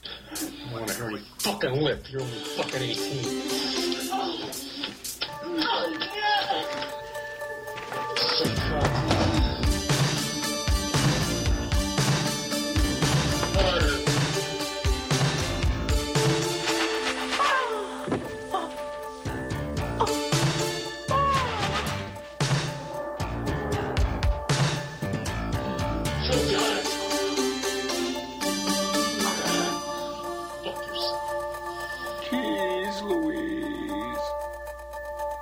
Scott? Can I come in? No, Dad. No, I'm doing something in here. Yeah, that's what I like to hear. Eager sluts. Nothing better than 18-year-old eager little fucking whore. I'll say. You may be surprised. Whatever it is, son, you can tell me. I'll understand. No, Dad. No, not this time. Yeah. Just fucking cum receptacle bitches. Scott Howard, this is your father speaking. Now open this door right this minute.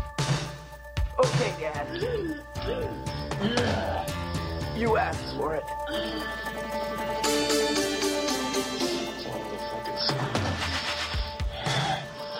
Keep your fingers in your cunt.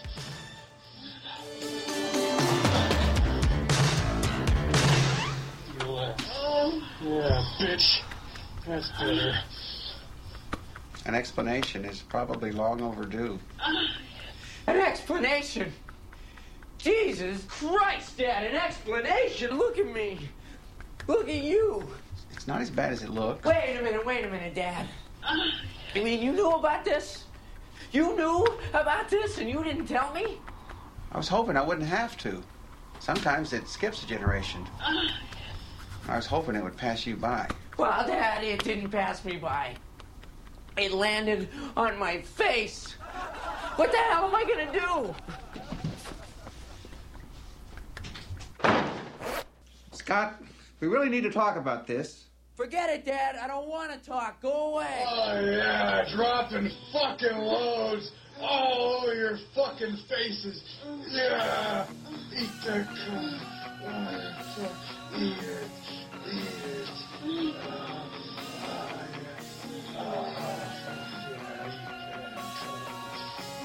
Nasty fucking load.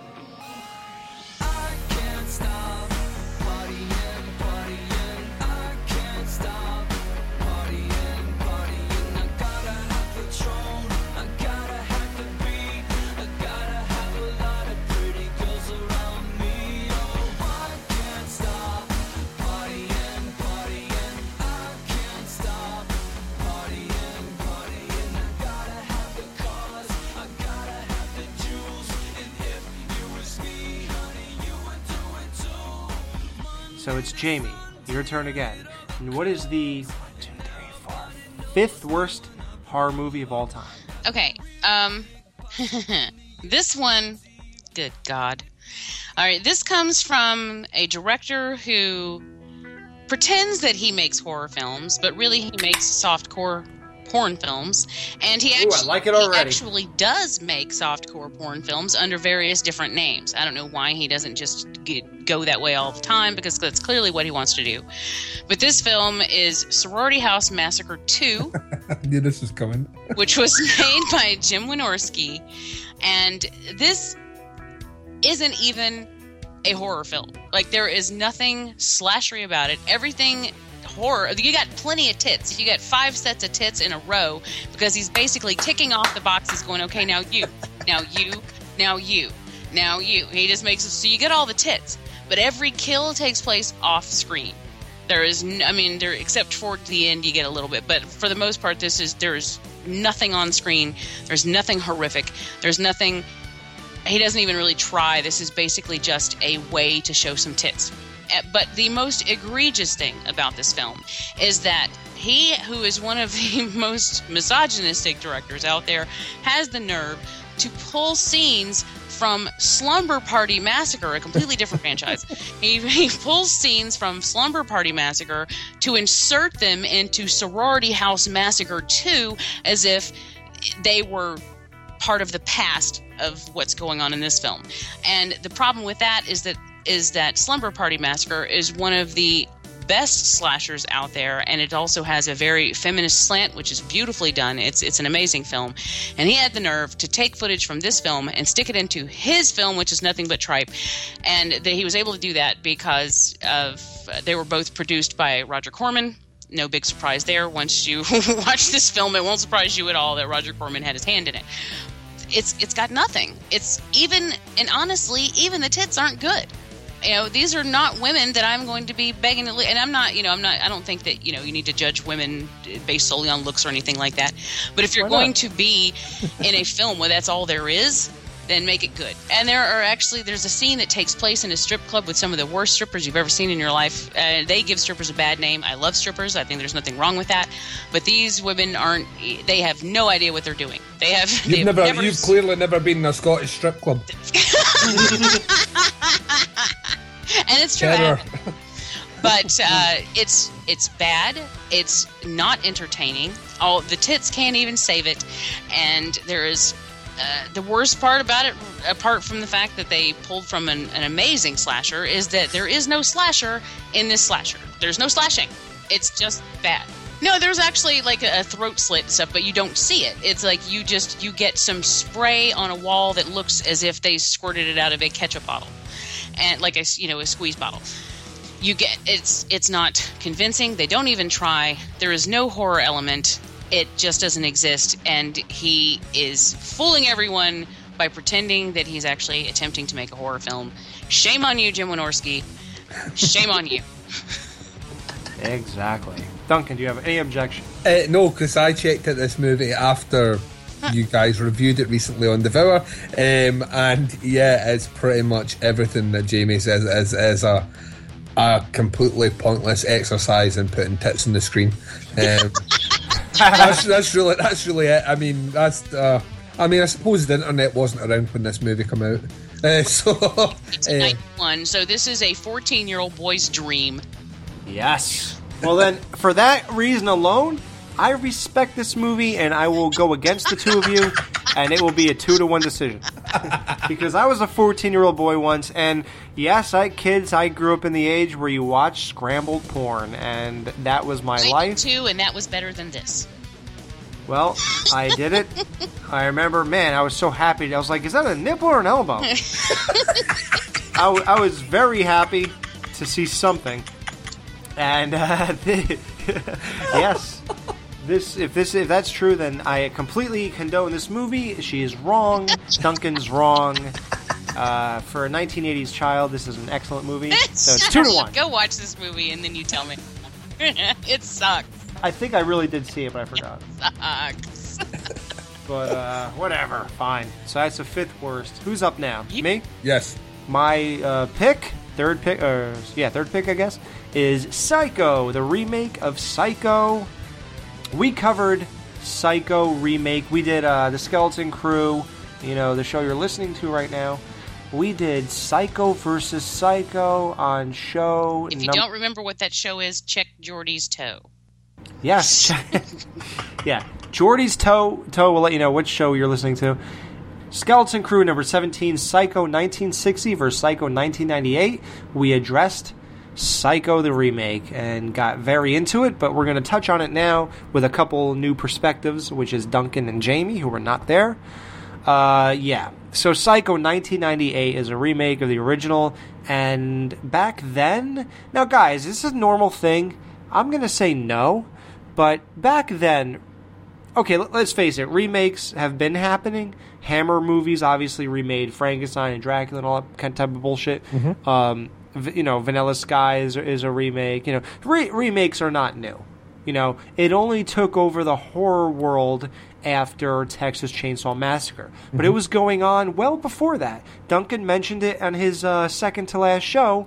House on Haunted Hill is a remake. Yep. 13 Ghosts. And that stuff was early 2000, even into the 90s. I think House on Haunted Hill was 99, right? It was 99, yeah. 1999, yeah. Yeah, so there you go. So this is nothing new. But back then it was. So my question is, was it the general consensus that if you remake a movie, you just shoot the same exact movie? No. So this is completely unique. Yes. Yeah, because, movies, like, when you did your Cronenberg retrospective, you discussed The Fly. And The Fly is a remake, and The Fly is a completely different movie than the original Fly. This is, there's a couple of things here, right? One, Gus Van Sant directing it, who likes to think of himself as quite arty. Let's put it that way.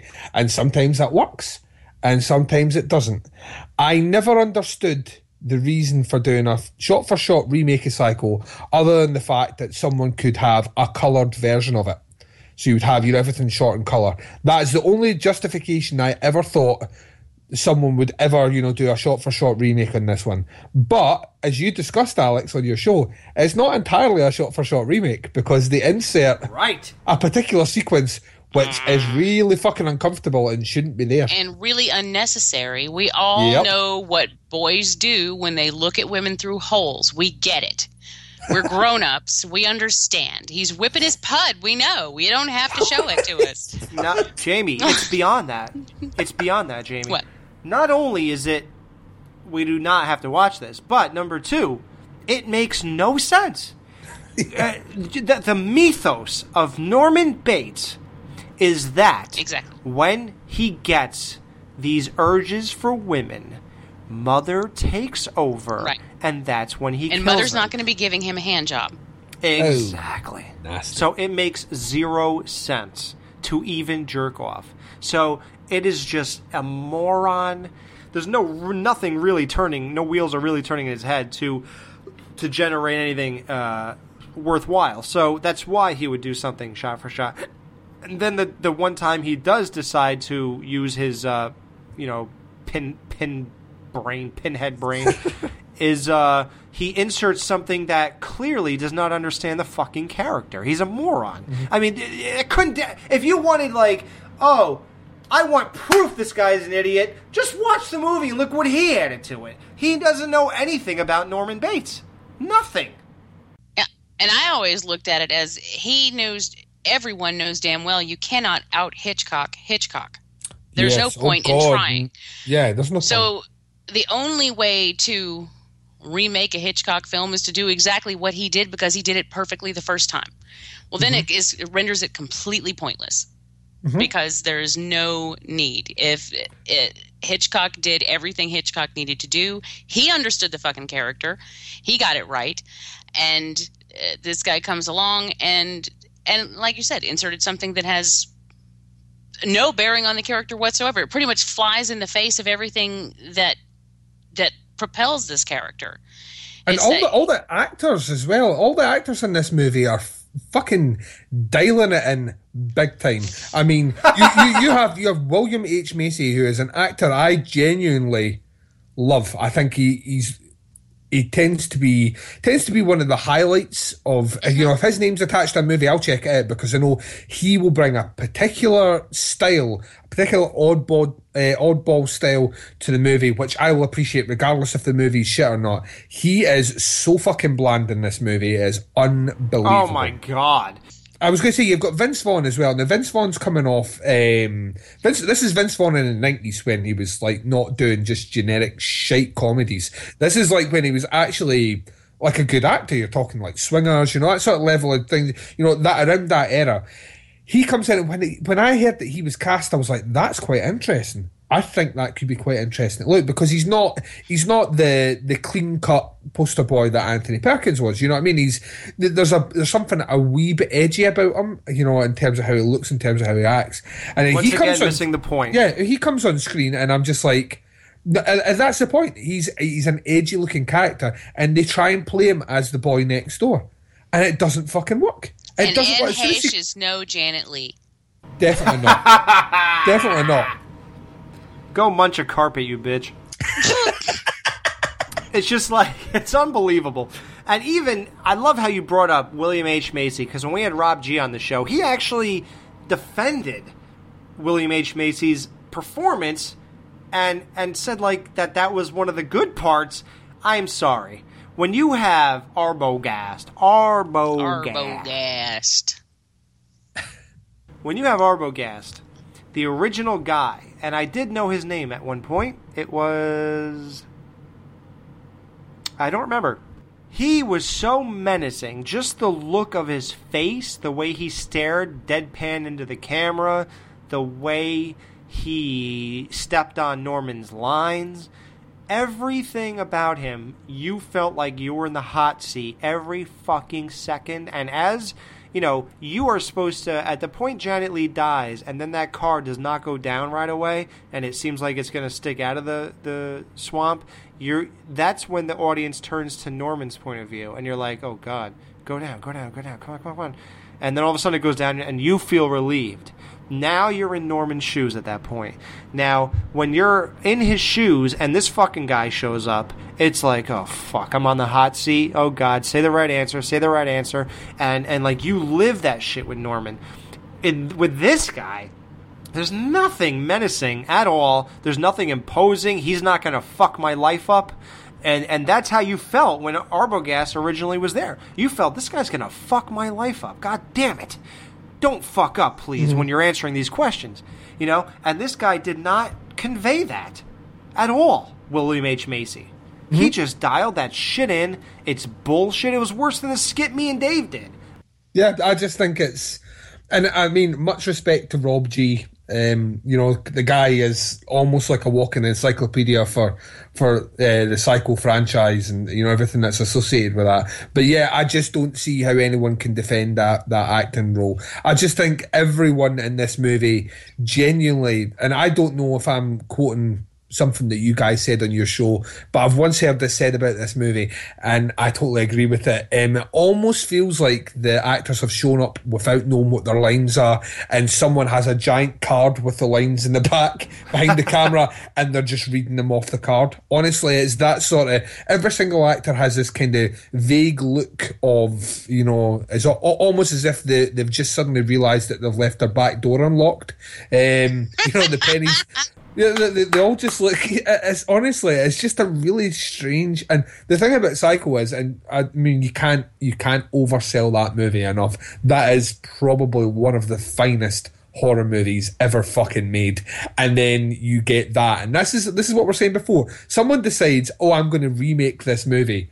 Well, if you're going to remake it, bring something new to the table, and they do a shot-for-shot remake, which isn't a shot-for-shot, and then they put actors that shouldn't be in it, and it's just an uncomfortable mess. I said a long time ago I wanted to die, but without watching this movie. I really did. I was hoping to die and say I never watched the remake. But these guys dragged me into it. I watched the remake. Whew!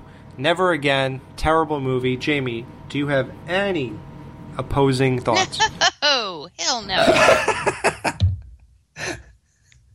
Is there anything you want to elaborate on or disagree with? Nope. You got it. Alrighty. That is Psycho 98. That is one of my picks. I think that's the 6th movie we picked. So now we're down to the top 4 worst horror movies of all time. I believe we are back to Duncan. Right, yeah. So I'm going to go with one which is slightly controversial, because I think this movie is maybe 2/3 of a really good movie, and the last third is something that actually physically made me shout out in the cinema when I saw it. Wow. So yeah, it takes well, it doesn't take a lot for me to shout, but I went to see this movie called The Last Exorcism, right? It's a found footage film, and the premise of this movie was sold. I think it was Eli Roth was involved with this on some level, and maybe a producer or something on it. And I remember seeing the trailer and thinking, this is genuinely creepy as fuck. This is exactly the sort of movie I want to see. It's got possession in it. It looks like it, it's going back to the kind of the roots of the Exorcist. It looks like it has all these things going on in it, right? So really? I went to see this movie, and I sat and I was kind of liking the idea that the main character is a fake, a fraud, and, he's going to prove that he's a fraud. And, of course, in classic horror fashion, when anyone wants to do that, that's when the real fucking thing's going to happen, the real McCoy. So you get this scenario of he basically goes out and finds that the person he is actually out to look into is actually possessed. But there's a particular moment in this movie, and I remember it clear as day. I was sitting in the cinema with my wife, and they're in a room, and there's a lot of hand-drawn kind of paintings on the wall, and the camera pans round, and you see one, and it's a giant bonfire and what looks like a fire demon. And I turned around to my wife and I said, if this movie ends up with a lot of people running and screaming in the woods with a fucking fire demon, I'm going to be absolutely fucking... I'm gonna lose it. And my wife was like, no, I'm sure it's not gonna. I was like, I'm telling you, if that's how this movie ends, and this movie ends with people running around with the woods, and as soon as I saw that fire demon, I shit you not, in the middle of the cinema, I went, oh, fuck off, like that, loud, like really loud. Everyone stared at me. I was just like, oh, fuck this shit, honestly. And I went into a rant basically in the cinema. This movie is almost a competent horror movie, except for the fact that it basically shits the bed in the last 15 minutes and gives you an ending which is completely nonsensical, unsatisfying, and just not very well thought out. It's a lazy ending. The rest of the movie works to build up suspense. Whoa. Dude, are you serious? Well, I think the rest of the movie actually works quite well. I think... I think there's a lot. Are you serious? Yeah, I think the rest of the movie. When I saw this movie, I thought that the story was quite clever. I thought a lot of what happened in the movie, because you don't, at first it's played off that you don't actually know that the girl is possessed. It could just be her family saying that she is, and then her family don't want you there, which kind of increases things. And then there's an idea that potentially the child's being mistreated, and that's what quite fascinated me. It's not she's possessed right at the beginning, like you would get in a Paranormal Activity. Oh, well, this house is haunted, and then let's spend time watching how this house is haunted. The fact about the movie that worked for me was the fact that it subtly built up this: is she, isn't she? What's going on? Is it the family? Is it her? Or even, could she just be mentally ill? All these sort of things. It builds up to a certain point, and then the movie almost feels like instead of giving you an answer, they have to make it so ridiculous and so over the top or you won't buy it. And that to me is just nonsense. I think when the movie's working at its best, it's not with jump scares or anything like that. It's the very powerful story about a guy who's a fraud, who is basically, trying to prove that he is a fraud, and he's coming across a scenario where there is a girl who's trapped in a house, and you don't know if there's something wrong with her or there's something wrong with the family. And that to me that's an interesting fucking story. Give me a full movie of that. They don't do that. They cop out in the last 15 minutes and feel the need to give you a really watered down Blair Witch ending, and it annoys the fuck out of me. Wow. I have to watch this again, because all I remember, I remember watching, I remember the night of watching this movie, and I remember I was at a party afterwards. Mm-hmm. I forgot what the party was for. And all I remember was I belonged to a horror podcast at the time, 2011. I talked about it, Rabbit and Red and all that. So I remember I couldn't wait to get on that show and review this movie. And I was on a cell phone in the middle of the street, and that's how we did it back then. And I remember just ranting about this and saying, maybe I just saw it from a very simplistic... I don't know what I was doing at the time, but I saw it in the theater, and all I can remember is the disappointing shit. I've said this about 2 times on the show already. You hear all this crazy noise, and you go upstairs, and you expect some fucking amazing, shocking moment, and all you see is a girl sitting on top of a fucking shelf, and then, and that's it. Yeah. That's it. That's all there is. And then the next time something big's supposed to happen, it's you sat through this whole thing, and then... the next big scene, she's in a barn, and leaning backwards in an awkward way and talking in the language or something. It's like, what the fuck? Like, dude, that's what I said earlier on the show. It's 30 years later or more or whatever. Like, I forgot when the other one was made, but all you got is a girl on a shelf and someone talking bent over. Like, what the fuck is this? I can completely understand that because I mean, the way it was advertised was something different from what the film ended up being. I mean, the advertisement for it, the whole trailer, is a series of very quickly put together, intense scenes of a girl being possessed. That the assumption would be that they would get right into that quite early in the movie. That to me is not the interesting aspect about the story, though. The interesting aspect about the story is all the subtlety in that movie, and that's why I think that's probably why I reacted so fucking angrily to the end. Is that to me the movie has all these really quiet nuances which you don't get in found footage movies. I mean, it takes the time to really kind of almost like play out. I mean, there's a certain degree of sympathy for this girl, which you generally don't get when you watch found footage movies. And like I say, the questions that, you know, what's happening behind closed doors, what is actually wrong with this girl, all these sort of things. And that was really fascinating to me. And I was totally dragged in, and I wanted to know. And then the movie, for whatever reason, it just felt the need to really just do what every other found footage movie does. And I'm like, no, you had me in my seat, you had me engrossed with a story which was quite interesting, something I've not seen before, and then you just go with the generic ending. I mean, I wouldn't advocate going back to watch the film because, like I say, the last 20 minutes is just fucking upsetting. But I mean, if you check it, if you ever do get a chance to check it again, and you just if you instead of looking at it from the point of view of the people filming it, look at it from the point of view of the people in the house and the girl, and the first 2/3 of that movie, yeah, there's some creepy things happening and all the rest, but there's this kind of underlying story of, you know, is everything as it's supposed to be, or, you know, because the family are quite weird in it as well, because one of them's like, oh yeah, she's possessed, and then the brother's like, no, don't come anywhere near this house, don't act up on it because that's what my parents want. And that's what I really liked about it. But because that ending upset me that much, it dragged everything that movie built up. That ending shatters, and what you get at the end of it is a fucking awful movie. Wow. Well, I agree, but I guess we have different reasons. I saw it from a different point of view, different time, different circumstance. I honestly don't remember really too much. All I remember is hating it, and the reason, like some of the bigger points of why I don't remember, you know. Obviously, you have a much better, but you still hated it. Oh yeah, that all goodwill that movie had was destroyed in the end. All right, good. Well, then I'm never wrong yet. No, you're not. All right, Jamie, how do you feel about do you agree, disagree? I pretty much agree with everything that Duncan said. I loved Cotton in this film. Cotton Weary? No. the preacher in this film. The fraud. I loved his performance.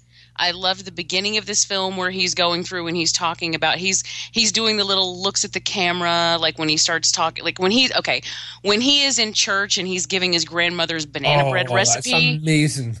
And then he sort of gives that sideways glance to the camera, like, see what I mean? Like, I can say whatever I want. I can talk about nothing, and these people are here. They're on my – and that is brilliant. It's amazing. His performance is so outstanding. I love this guy. I love the actor. I love the character. I love everything about it. Liev Schreiber's that great too? And then I actually do like Liev Schreiber, but anyway.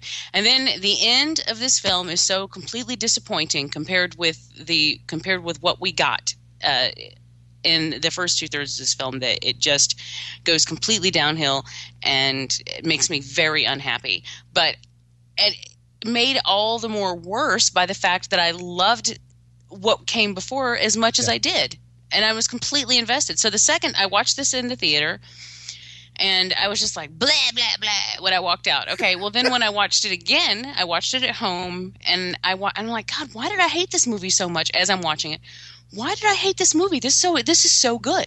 Like this performance is amazing. This guy is phenomenal. I love this guy. And then we got to the end, and I was like, oh, yeah, that's why. That's why, yeah. That's why. So, no, I can't disagree. All right. There you have it. So we are rounding it down now, guys. So Jamie, so it's going to be Jamie, me, and then Duncan's going to have the last one. I'm sorry if you guys have a lot more. It's just that I thought we would. Two more. Okay, good. I thought we would double up. Well, Duncan, you actually took one of his, so do you have... So that's good. How many do you have, Duncan? I have one left now. Okay. So yes. Okay. All right, well, and that makes this hard for me then, because... You have to pick one, right? I have to pick one of these two, and it's... We'll give an honorable mention and then do it. Okay, all right. Well, then my honorable mention is... Jerry Vitetta is going to be so upset. He's going to shit when I talk about this movie. Oh, don't upset Jerry. I'm sorry, Jerry. I'm sorry. But Murder Set Pieces is not a good film. Murder Set Pieces... I'm lost, Jamie. What is this? Murder Set Pieces is a film... I don't even fucking know, man. It centers around this guy who is a Nazi solely so that means... solely because Nazi equals bad guy. That's basically like what... See, this guy's a bad guy. It's Nazi. All right, he's a killer. There's some really horrible... There's nothing to... I mean... It is so hard. It was so boring. It was so hard for me to get through this because there's nothing going on except some really bad scenes and purple fucking blood. I hate purple blood. I hate it. And so, well, blood's blue actually when it's inside the... Right, and then when it hits the air, it turns red. Yeah. Give me crayon, bright red Italian blood any day. Oh, God. Give me Dawn of the Dead blood. Give me Argento. Give me Pieces blood. I love the blood in Pieces. I love, give it to me. I take it. I love it. I eat it. Okay. Dawn of the Dead blood is the worst. Stop it. Give me, I love me some melted crayons. Give me purple blood. I will throw you out the window. It is so bad. Is it really purple? It's like magenta. It's really not realistic at all. And this is, I think this is a toe tag pictures. No. And, it's just, there's just nothing to it. I mean, it's just one scene after another with everything covered in blood and some brutal, torture supposedly, but it's not really believable. It's not really disturbing. It's not really scary. There's absolutely no emotional response that it garners from me in any way imaginable, and it was a total waste of my time. I feel now there are people who enjoy it. One of them being Jerry, and we actually had this discussion when I watched this film. We got into a discussion on my Facebook page, and I know that he does, and that's great. But I just find nothing worthwhile about this film because there is absolutely there's nothing holding it together. There's no real strong story or plot. It's just things. It's just stuff. And Jamie, you realize I'm meeting Jerry on August 15th, right? All right. Well, then don't let him hit you because I said this. Well, that's my honorable mention though. But to me, rounding it out. Again, Jerry, I'm so sorry. Uh-oh. Wait, so you're telling me your top 3 pick is another Jerry favorite? This is my number one. Oh God, I hate this movie so much. And I'm sorry, Jerry. But August Underground, Mortem. That's the second installment in the August Underground series. And I'll give you a reason why I gave the second one as being the worst film ever. I actually am willing to give them a pass for the reasons behind making the original August Underground. As many problems as I have with it, I understand what he's saying when he's like, I want to make it as realistic as possible, and I want, and if someone is actually tied to a chair for 4 days, they're going to use the bathroom, they're going to, all of these horrible things are going to happen. That makes it realistic. Okay, yeah, I get that. And I personally think that it would have been a more effective film if it was about 15 minutes long. That's enough to get the point across. You don't have to drag us through 90-plus minutes of watching serial killers with their home movies, which, again, is just really boring. I mean, it doesn't engage me. It doesn't disturb me. It doesn't make me cringe. It doesn't do any of that. It doesn't elicit any of the responses that he's attempting to elicit. All it elicits from me is boredom.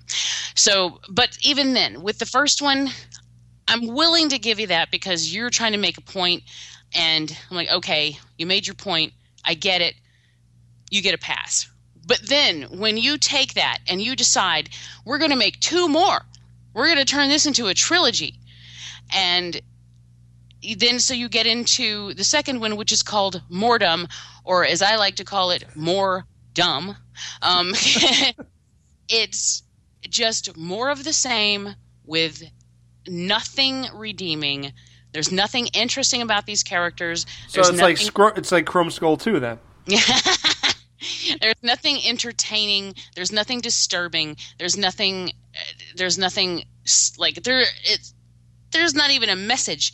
There's really just I can't look at this film and say, yes, this needed to be made. This is how bad this series is. When we cover this on Devour, Bo opted out. Like, he wouldn't even do this retrospective. After the first one, he's like, I'm done. And he opted to watch an Asylum film as punishment instead of continuing through the series. David and I continued. We watched the second one, and then we both bailed on the third one because we just didn't want to do it anymore. And it's not like it's so hardcore that I can't take it. It's so incredibly boring. And Jerry loves these? Yeah, he does. And he appreciates the realism that they're trying to go for, and I understand that. But it's just, there's no plot, there's no story, there's no real character. These are just random and the idea behind them is that it's, you find this videotape and you don't know what's on it, so you play it, and it turns out that it's home movies of these people who are actual serial killers, and they're doing all these horrific things to people, and that's the idea. However, after about 10 minutes or so, it's just like, oh, okay, I get it. And then I find myself fast-forwarding through it, waiting to see for something else, something interesting to happen, and nothing interesting really happens. It's just vile, but not even so vile that it can get under my skin. It's just there. I don't know. Wow. Well, Baz agrees with me. Yeah, he does indeed. That was delivered just as well as if it was delivered by Lionel Hutz for a case.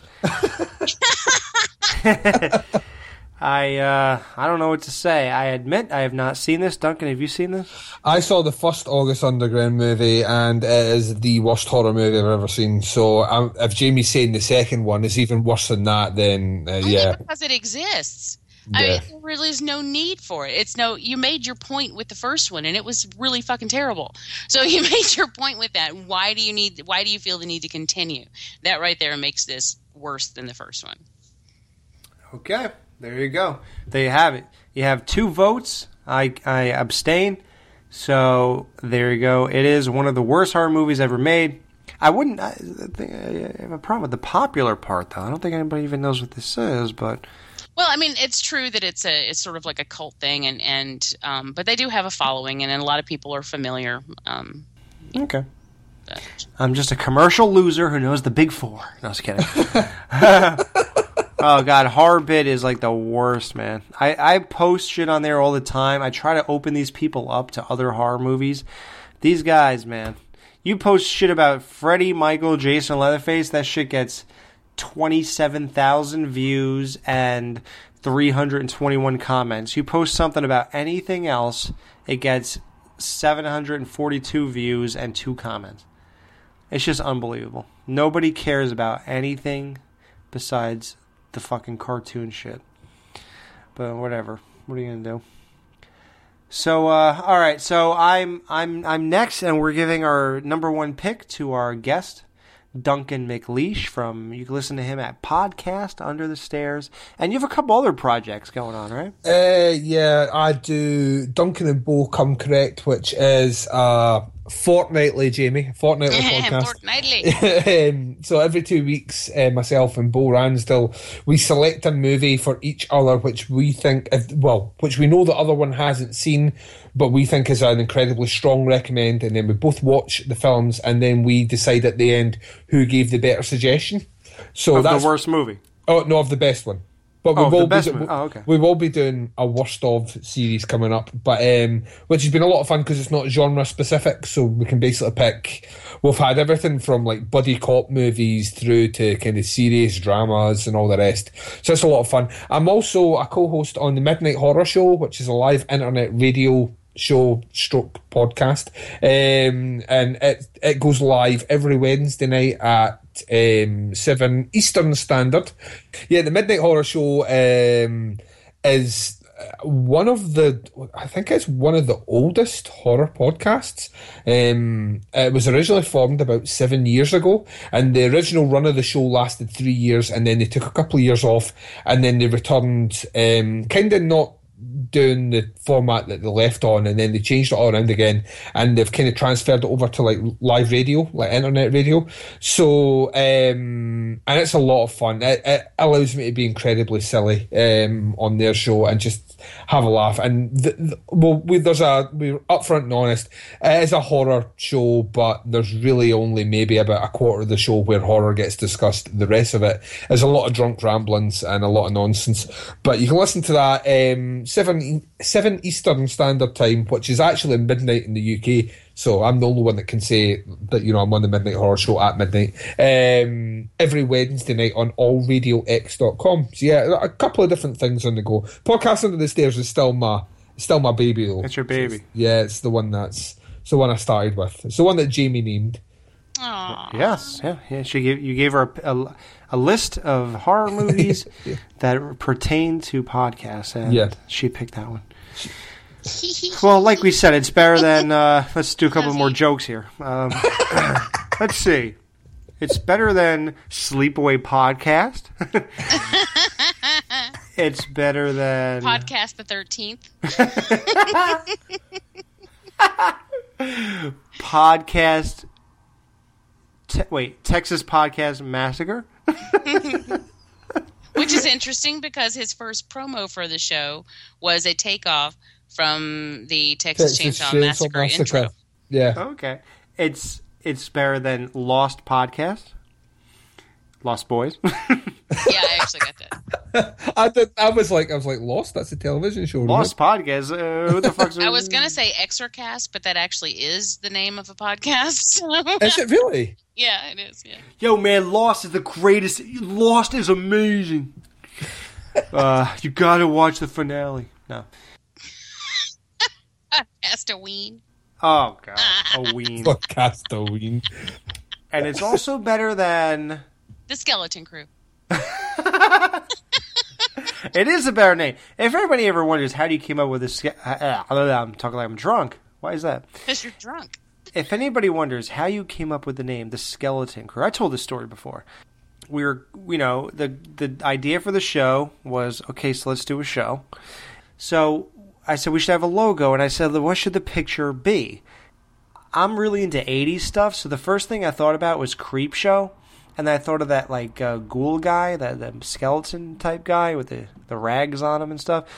And then I thought of, like, skeletons, I guess. And then I said, well, it's a podcast, so how about 3 skeletons in a dungeon at a table with microphones, like, and everything's all fucked up, like it's all shitty and raggedy looking, and whatever. And then Mike goes, yeah, that'd be cool, and we can call it like the Skeleton Crew. And I was like, yeah, okay. And that's it. So that's how that happened. Pretty simple. It just happened just like that. Just the idea of the logo, and then he just came up with the name. So that's how we got that. I know it was amazingly interesting. My pick is going to be Cabin in the Woods. 2000, You're insane. You are insane. You have lost you're your trolling mind. me. You're trolling me. Unfortunately, he's not. No, I'm not. You never heard our review, dude? I've heard every single show. I've obviously that was so traumatic that my brain has locked that away somewhere. And so for some reason, your traitor brain. Yeah, I was about to say, my brain, not the Wicker Man remake. For some reason, you don't like Cabin in the Woods, dude. That has to be one of the worst letdowns. God, that hurts my feelings so bad. Ever. So bad. It's insanely bad. Upon second watch, it's insanely bad. And I mentioned this one time on the show. I went to watch it a second time. It hopped on Netflix about, let's just say 6 months ago. Probably more. It was on Netflix. I gave, here's the thing about this movie that really disappoints me. I thought it would be so much better the second time because the first time I felt like I was spending so much of my brain power trying to figure this shit out. And I had 100 scenarios. Oh, is this, I was thinking a lot of different things while the movie was going on. And then Matt came up with a great idea. Matt from Banana Laser said that we should have seen everything transpire with the kids and then rewind and then watch it all take place with everyone running the controls.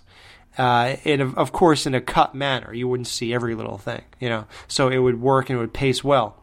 And that would have been a much better movie. And I believe that's true. And, it was just like the characters. Yes, I understand what you're doing. You're going for the typical cliche, like the pothead. But that was such an unbelievably lame character. And, I understand what you're doing, but it just didn't work still. The voice, hey, man. Hey, so are we going to smoke more weed, dude? Because I can get higher. Yeah. Like, what the fuck are we watching? The kills weren't even that great. Like, I think one guy threw a bear trap at somebody, and that was like the fucking only memorable thing. And out of all the monsters on the planet, and you clearly had a smorgasbord to choose from, you fucking pick zombies, dude? Like, come on. Talk about, we got our finger on the pulse of America. Fucking Walking Dead is going on right now, and blah, blah, blah. And the zombie craze is back. Fucking Warm Bodies is here. So let's do, I'm sure Warm Zombies or Bodies was after this, but whatever. I'm just saying, that was the craze, obviously. So let's go with zombies, because that's a great idea. And the big monster rally at the end that everybody fucking brags about, to me, man, it wasn't even that great. Most of the monsters they had killing people in masses. It wasn't even individual kills where you could cherish every kill and think it was great. And even the solo kills that they did have weren't that great. Even the one the merman, the one they pointed out, because the guy mentioned a merman earlier, so what a fucking coincidence. That, I don't even remember how the guy died. I don't even remember. I just remember it was a merman killed him. It's not that memorable. And I remember a lot of shit like that. And when you really wonder, where the fuck, what are we at this point now? A guy's walking through the woods, he says he's gonna do one thing, and fucking spray hits him in the face, like a gas spray, and he decides, that makes him decide to choose some other option, which is more typical and cliche to horror movies. I just was like, whoa. And then you get to the ending, and that was just, the explanation, just brilliant. And the two people sitting there, I just couldn't believe what I was watching. It's fucking brilliant. That is one Jamie, of the most... come on. Stop fucking with me. No! It's Lovecraft. God damn it. It's so Lovecraftian. It's so brilliant. It's so perfectly put together. It's just... the only thing I wish that was different and is that I wish the hand at the end hadn't been as humanoid. I wish that it had been like a claw or something, not a tentacle, which is what you totally expect when you're watching the film. Right. I fully expected it to be a tentacle because of the Lovecraft thing, but I wish it had been just something a little more clawish and not just like a hand. But that is a very minor complaint, and one that does not mar the film at all for me. I am so giddy every time I watch that movie. I can't even. Are you serious? Yes, I'm fucking serious. I've seen this movie I saw it twice in the cinema, and I've seen it easily 10 times since it came out. What? I think it's an absolutely phenomenal movie. I think all the things that you're pointing out, and I can completely see what you're pointing them out. Like you mentioned the zombies, for example, and you're saying, zombies are original because it's on the telly. That's the point that zombies are picked at. The filmmaker is making a statement that everything is oversaturated by zombies. That's why zombies are chosen. The over-exaggerated characters, the stereotypes, the jock, the pothead and all the rest. That's him making a statement on the fact that all the horror movies have these characters, and the characters have become so over-exaggerated through time that that's basically what they are. I mean, watch Freddy versus Jason. Look at the two potheads in that movie. You know what I mean? I understand, but it still doesn't work for that reason. Yeah, it's deliberately done that way. I know. The whole point of that movie is it's almost like a satirical look through what people have been doing in horror movies as a way to, almost like how Scream did the same thing with kind of 80s slasher movies. It kind of resets the button and says, you really shouldn't do this. And that's what Cabin in the Woods is set to do. I think it does it really well. Yeah, there's kind of quirky comic book elements in there. I mean, that's Joss Whedon's trademark. I mean, if you grew up watching Buffy, then if you enjoy Buffy, you'll enjoy Cabin in the Woods. There's no way you wouldn't, because it's so similar in a lot of respects. I love that fucking movie. I think it was like my second favourite movie that year when it came out. I genuinely think it's. Is it the most scary? It's not an effective scary movie at all. Yeah, exactly. What about that part? There's no scares. Well, no, that wasn't what it was. Yeah, I don't think it was. I don't think. Well, how is it horror then? Because it's horror in that every single trope of horror is represented. But that doesn't mean it's horror. In that film. Yeah, it does. Okay, is the Leslie Nielsen movie horror because it has fucking tropes in it? No, it's not horror. No, this is not a horror movie. I know what you're saying there. I would say there's enough violence in the movie, and there is enough horror characters in the movie, or emulated versions of horror characters, that I would say you could move on. I look at it as like a horror comedy, to be honest with you. I'll laugh at some of those bits, especially the sequences which you cut away and you're in the bunker with the guys who are having their competition and all the rest. That to me is, that's the sense of humour of the movie, which you get once again with Joss Whedon movies. I think you could, the issue I had with this movie, I think, is the same issue that I had with a film like You're Next last year, which was that it's very difficult to advertise and market those films without giving away mega spoilers about them. So people see trailers for that movie. The trailers that played for that movie made it look like a slasher, and it's not a slasher. So if people went in expecting a slasher movie, they totally didn't get what they wanted. With Your Next, that movie's trailer played like a home invasion movie. When you go there, home invasion is a tiny aspect to that movie. The rest is really like a kind of action revenge movie. So, I mean, I think the whole marketing campaign for Cabin in the Woods was put forward in such a way that people expected a movie that they didn't get. But I'm fine with that, because the movie I did get, I think, is more interesting than sitting just watching. It was way better than what I was expecting. Yeah, it's better than sitting watching a generic slasher movie.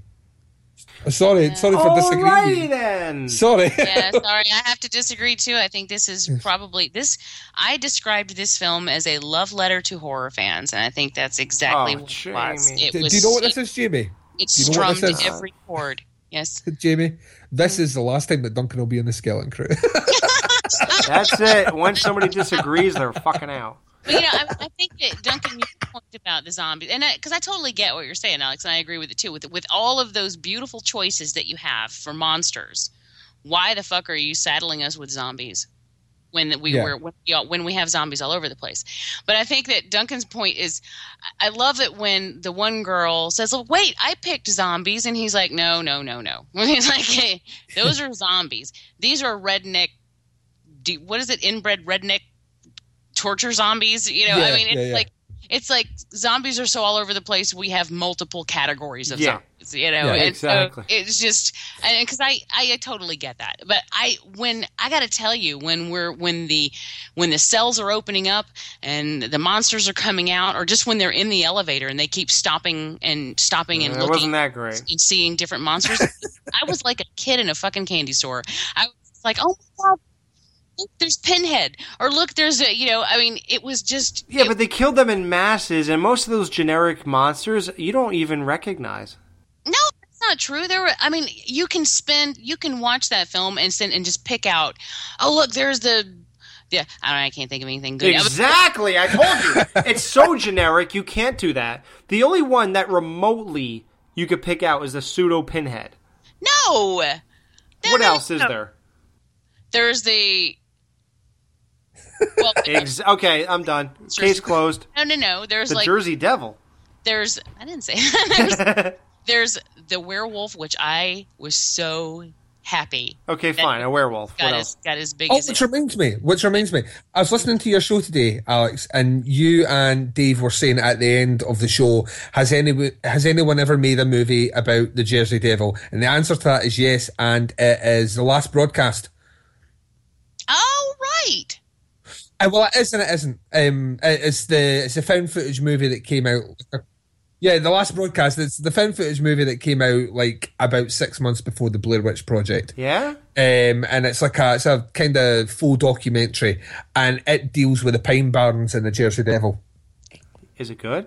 It's excellent. I fucking love that movie. I don't know how well it's aged, but when I saw that movie, I fucking absolutely loved it. And then Blair Witch came out, and obviously Blair Witch is like overshadowed it. Oh, by a million miles. But it's worth checking it if you get a chance. Last Broadcast. And just so to clarify, I was so drunk on that last show that I said it's easier to find Bigfoot than a good Bigfoot movie. What I meant to say was it's easier to find... No, I think you said it right. You said it right this time, yeah. I think I said it right this time, but I might have said it wrong. Yeah. I think I might have said it wrong last time. I would agree with that. There's very few movies that deal with anything remotely related to Bigfoot that actually work. Good. Yeah, that actually work. Although you apparently liked Willow Creek, which I don't even get. I'll tell you right now, if you sit down and you watch Willow Creek and you experience the last half an hour of that movie with a pair of 7.1 surround sound headphones at midnight, sitting yourself, it'll scare the fucking shit out of you.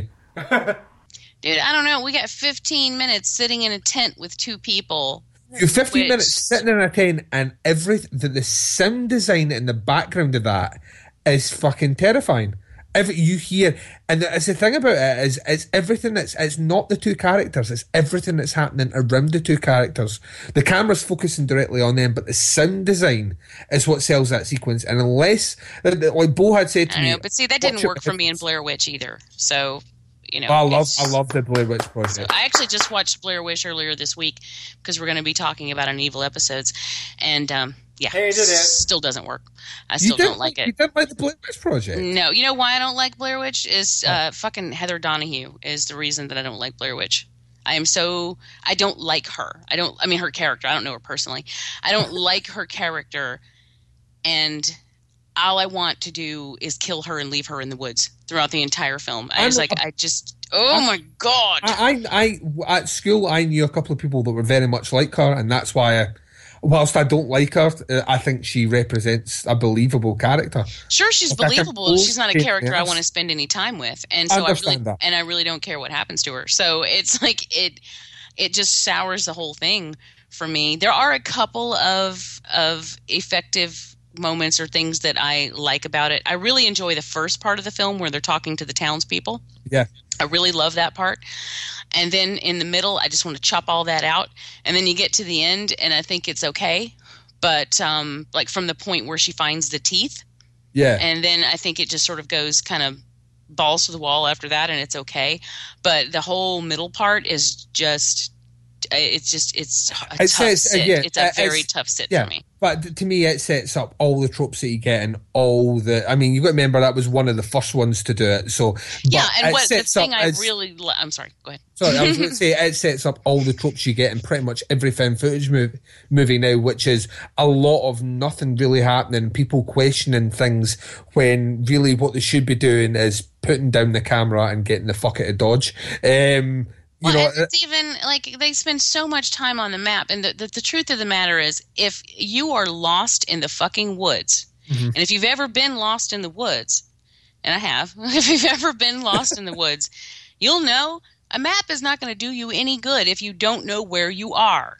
And so the fact that and I understand it's like, that's the thing that they had that was tying them to their opportunity to get home. And it was just like, whatever. I don't care.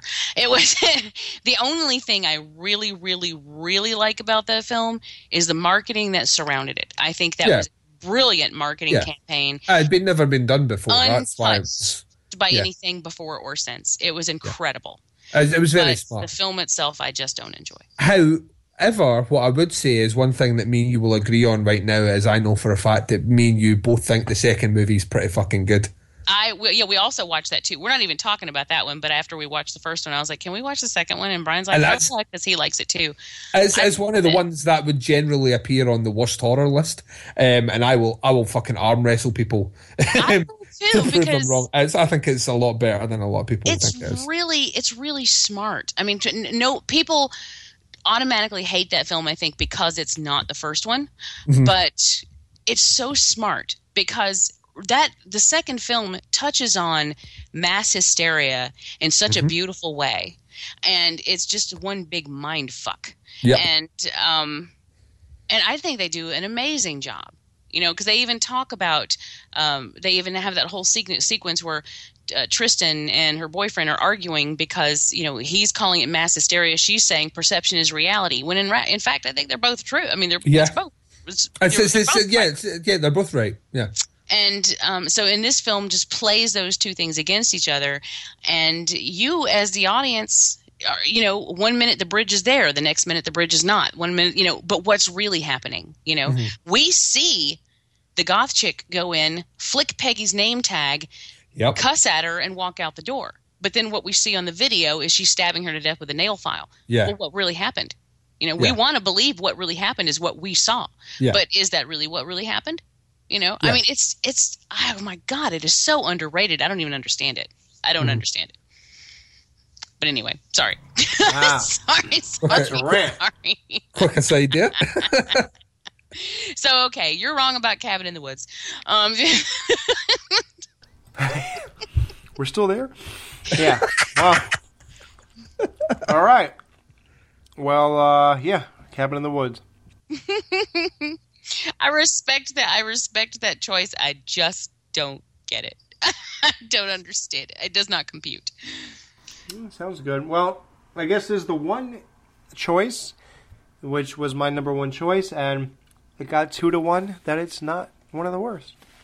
What you say, Duncan? Round us out, baby. Well, I see. I had one picked, and then Jamie started talking about. Oh, I know it. Go. Jamie started talking about August Underground. So the one that I originally had was the Hitcher remake because I hate that movie. Fucking hate it for all the same reasons. All the same reasons that I hate the Wicker Man movie. It's a fucking pointless remake, and the things they change in it to try and take it in a different direction just completely undermine the film. And I was going to choose that, and then you mentioned August Underground, Mordom, and I was like, and then it suddenly reminded me that I watched a film this week which I consider as, I'm going to put it out there right now, and this one probably has a more high profile than your August Underground movie, but a Serbian film.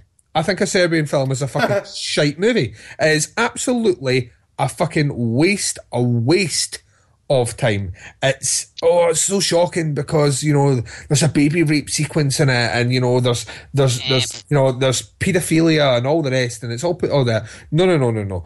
Distance yourself from that, just because it's a movie. So distance yourself from that and look at it. What the director said. The director said that it is a statement. It's an allegory for the violence that happens in Serbia for military forces who are still apparently torturing and raping and mutilating the bodies of basically their enemies or civilians or all the rest. And that's what it put forward. See, if you want to make a movie which basically examines how Serbia runs things, you make a documentary. You do not make a Serbian film. A Serbian film is a nasty piece of exploitation which serves no merit at all, not even on a special effects level, of any other way than to try and make some sort of weird violent pornography, which I would argue is not required. I think the story is ropey at best. The only positive thing I would say about it is it's shot very well. That's the only positive thing I have to say about that movie. I think and this is the second time I watched it, was this week to do Baz v Horror, and oh, what are you doing to him over there? Well, no, but I said before I watched it, I was like, that Baz will be fine with this because it's just gore, but that doesn't bother him. And he watched it. Yeah, you're right. And the first thing he said to me was, "Oh, it's a vile little piece of cinema, but it's not It's not challenging. It's not scary. I know it upsets some people, and I know there's particular things in the movie that get under people's skin and all the rest and stick with them. It just doesn't do that for me. I genuinely think it's a waste of time, and it is a pure exercise in nonsense. It's done for no other reason than to try and shock, and I think it fails on that level. So yeah, Serbian film, sorry. I say the exact same things about Human Centipede. I would agree with that. Human Centipede would be right beside that movie. I think it's exactly the same, Jamie. However, I actually like a Serbian film.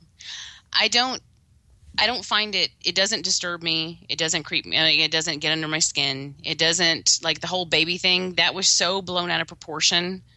As soon as anybody heard the one thing, they took that and ran with it. And it was completely just, made out to be way much more than it was. I personally think that scene is one of the least effective scenes in the film. Oh, God, definitely. But the reason that I enjoy it is really the one thing you said was good about it. You said you thought it was shot really well. I think it's a beautiful film. I do. Yes. And there are some striking images in it that I just enjoy watching. And, that might make me a sick fuck. I don't know. But but I think it's really nice to look at. I really like what was done with the camera work. I like the way it looks. I like so all of the stuff that's actually going on aside, I enjoy watching it. Like, I enjoy viewing this film because I think that it's beautifully made. As far as the the intentions behind it, or whether or not it delivers the shocks or whatever. No, I don't personally think that it does. There are it takes very special things to shock me. It's like I didn't find Human Centipede shocking. I found Human Centipede very one note. If a 1 minute old baby getting fucked doesn't shock you, then I want to know what does. Like fucking Evil Dead, blood squirting out of the wall. Like, what shocks you? No, that doesn't shock me. Okay, what shocks you then? There is really one thing that is guaranteed to disturb me, and that it doesn't even have to be in a horror film, and I don't know why, and I can't explain it, but and that is male on male rape. And I'm talking like prison movies, even Pulp Fiction. So you're homophobic? No, I have no problem with male sex. Whatever. It's not the actual act of it that bothers me. It's the I don't know. The idea that the guy doesn't want to dick up his ass. Yeah. But like, you take the movie Bad Boys, the Sean Penn movie, the prison movie, Pulp Fiction, Deliverance. Yeah, exactly. Those films, those scenes in those films disturb the fuck out of me. And I don't know why, because I'm not a guy, I mean, female rape doesn't bother me as much as male on male rape does. Scissor fucking is very violent. But no, I mean, male on female rape. I have an easier time watching, I Spit on Your Grave than I do watching three guys fuck a girl is normal to you? I didn't say it was normal. I said I have not shocking. I have an easier time watching that than I do watching the Ned Beatty scene in Deliverance. It's just that disturbs me. But as far as the baby's concerned, it's not real. It's clearly fake. But so what, Jamie? It's a baby coming out of a girl right into a dick. Here's my point. If you want to make that movie, if you want to make that particular scene disturbing, like really disturbing, when the baby comes out, the camera pans away from the screen, and you just hear the actions. You don't see it because seeing it drives home how unreal it is. Yeah, it does. It drives home how fake how poorly constructed that whole sequence is. And I'm not saying I want to see a really well-made baby rape scene. That's something. Duncan, I think you want to sit down here and talk to us about it. It's totally not what I want to see. But there's a reason that like, to go to a movie that Alex loves and I know he loves, the reason that the shower scene in Psycho is so effective is the way that you never see the knife penetrate. It's just the way the camera cuts, and your mind fills the blank in. Your mind makes that scene a lot more violent than anything that's portrayed on screen, and that's what works. It's the same reason That scene in Reservoir Dogs is so fucking horrific, where he cuts the guy's ear off. The camera pans away and you just hear him scream. And when it comes back round, the ear's off. And your mind makes it far more savage than probably what the action was. And that's how it's like the director of a Serbian film feels the need to put every single thing on the screen, and there's no degree of subtlety there at all. And what he doesn't understand is the makings of a good horror movie is subtlety. It's attention to detail. It's making sure that you keep the Texas Chainsaw Massacre, great example. Texas Chainsaw Massacre, teaspoonful of blood. Anyone that saw that movie came out and thought it was a bloodbath, and it's not. It's all implied and it's all suggestive. And you, as the person, as the individual, make it worse if you can't see it. That sequence, on paper, Alex, I totally agree. On paper, that scene should be the most horrific thing ever.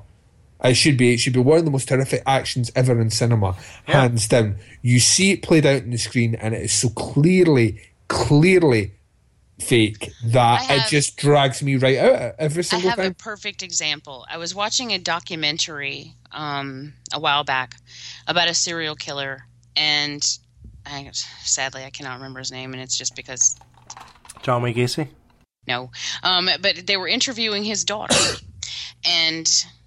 His daughter related a story that her father told her about when he killed a woman and her 2-year-old child. Is it Pee Wee Gaskins? Yeah. Yeah, there you go. See? There, good job. It's not Pee Wee's Big Adventure?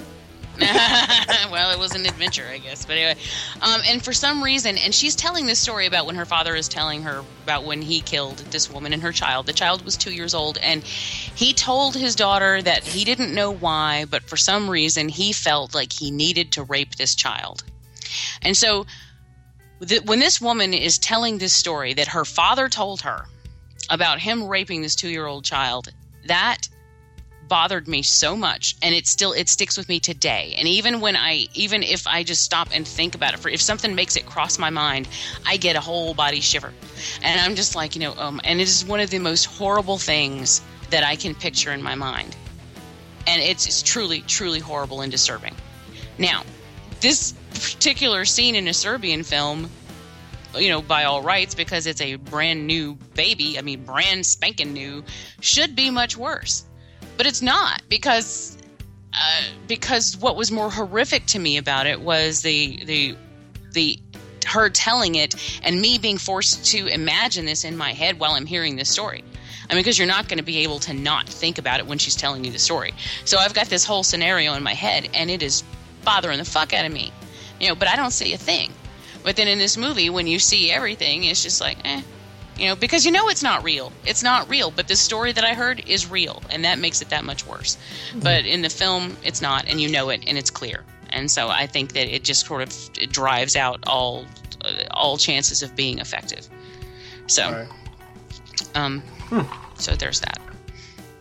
Also, there was a woman in Britain that I read about a couple years ago who allowed her boyfriend to rape her 6-month-old baby. Oh, I hate stuff like that. And that story haunts me. It does. And it's just every time for whatever reason I think about it, like right now, it really is a haunting thing. But it's because, just like Duncan said, it's in my head, and I bet to cry? And my imagination is making it much worse than someone having a rubber baby on screen, It was that dude from the former singer of the Lost Prophets. The band, the new metal band, who did it. Did what? Oh, yeah. Yeah, raped the baby. Yeah? Yeah, he's in prison now. He's locked away for the next 40 years. And to be honest, I don't think he'll never come out of prison. And if he does, he'll be in a body bag. Killed. Yeah. There's a code in prison, and oh yeah, you kill people justice, like that. Nothing like yeah.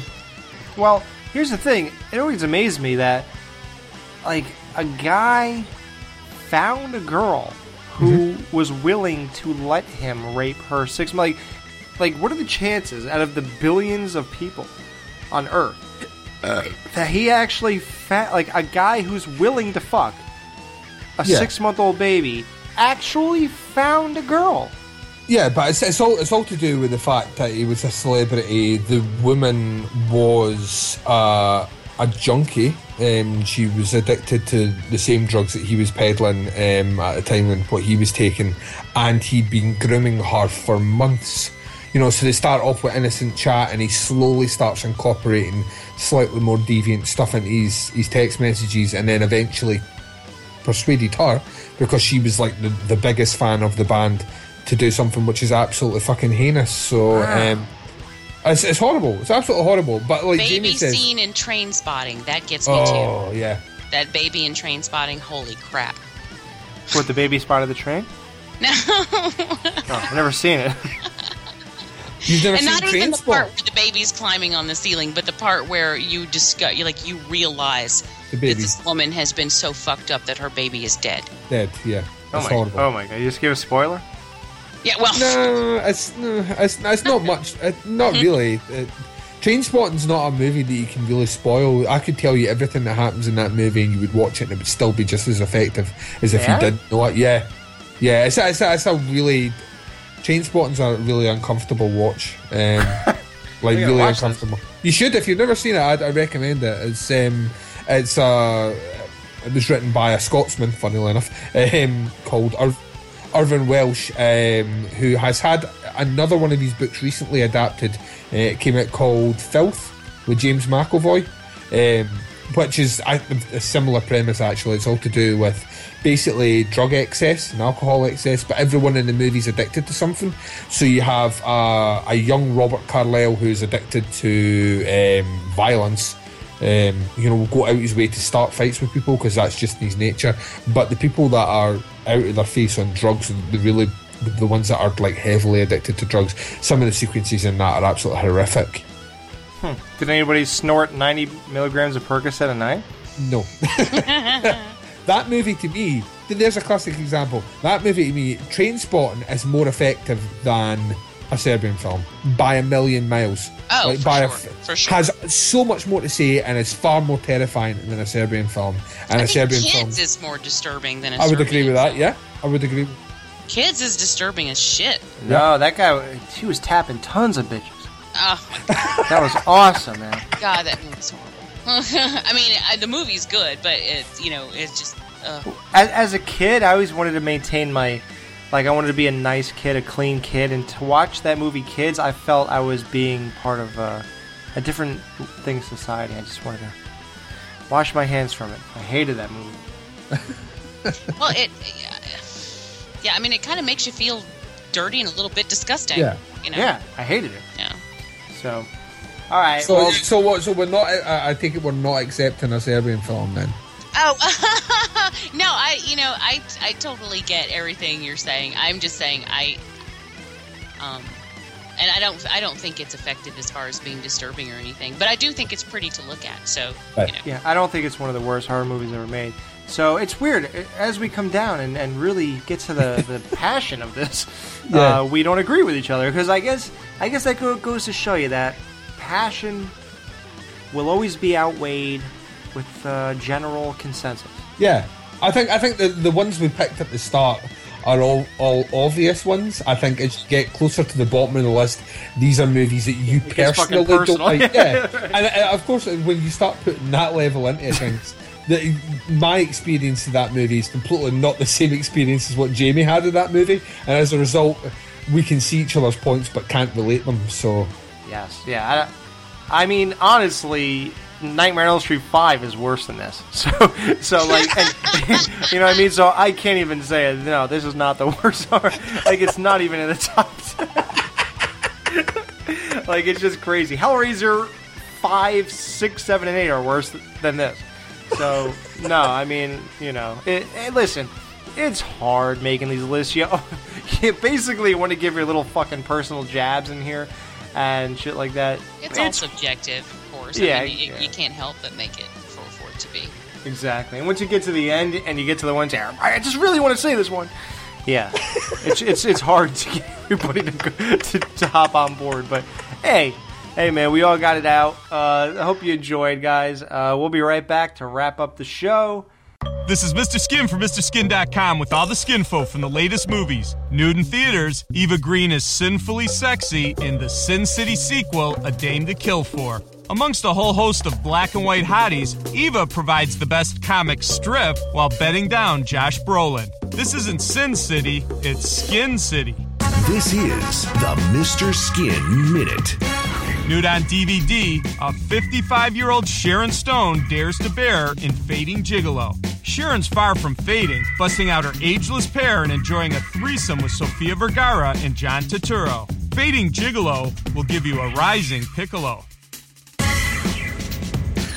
Nude on Showtime, comedian Sarah Silverman loses the funny and brings the fun bags on Masters of Sex. This time, Sarah goes south on Annaleigh Ashford, then gets out of bed to give us a peek at her silver mams. Sarah will make you do stand-up in your pants. MrSkin.com. Fast forwarding to the good parts. All right, guys. Well, this is the wrap-up of the 10 worst horror movies of all time. I think we got a good amount in there. Well, 10. But what I'm saying is, I think we spoke our minds. I mean, I didn't mention House 2. I didn't mention Nightmare on Elm Street 5 or 6.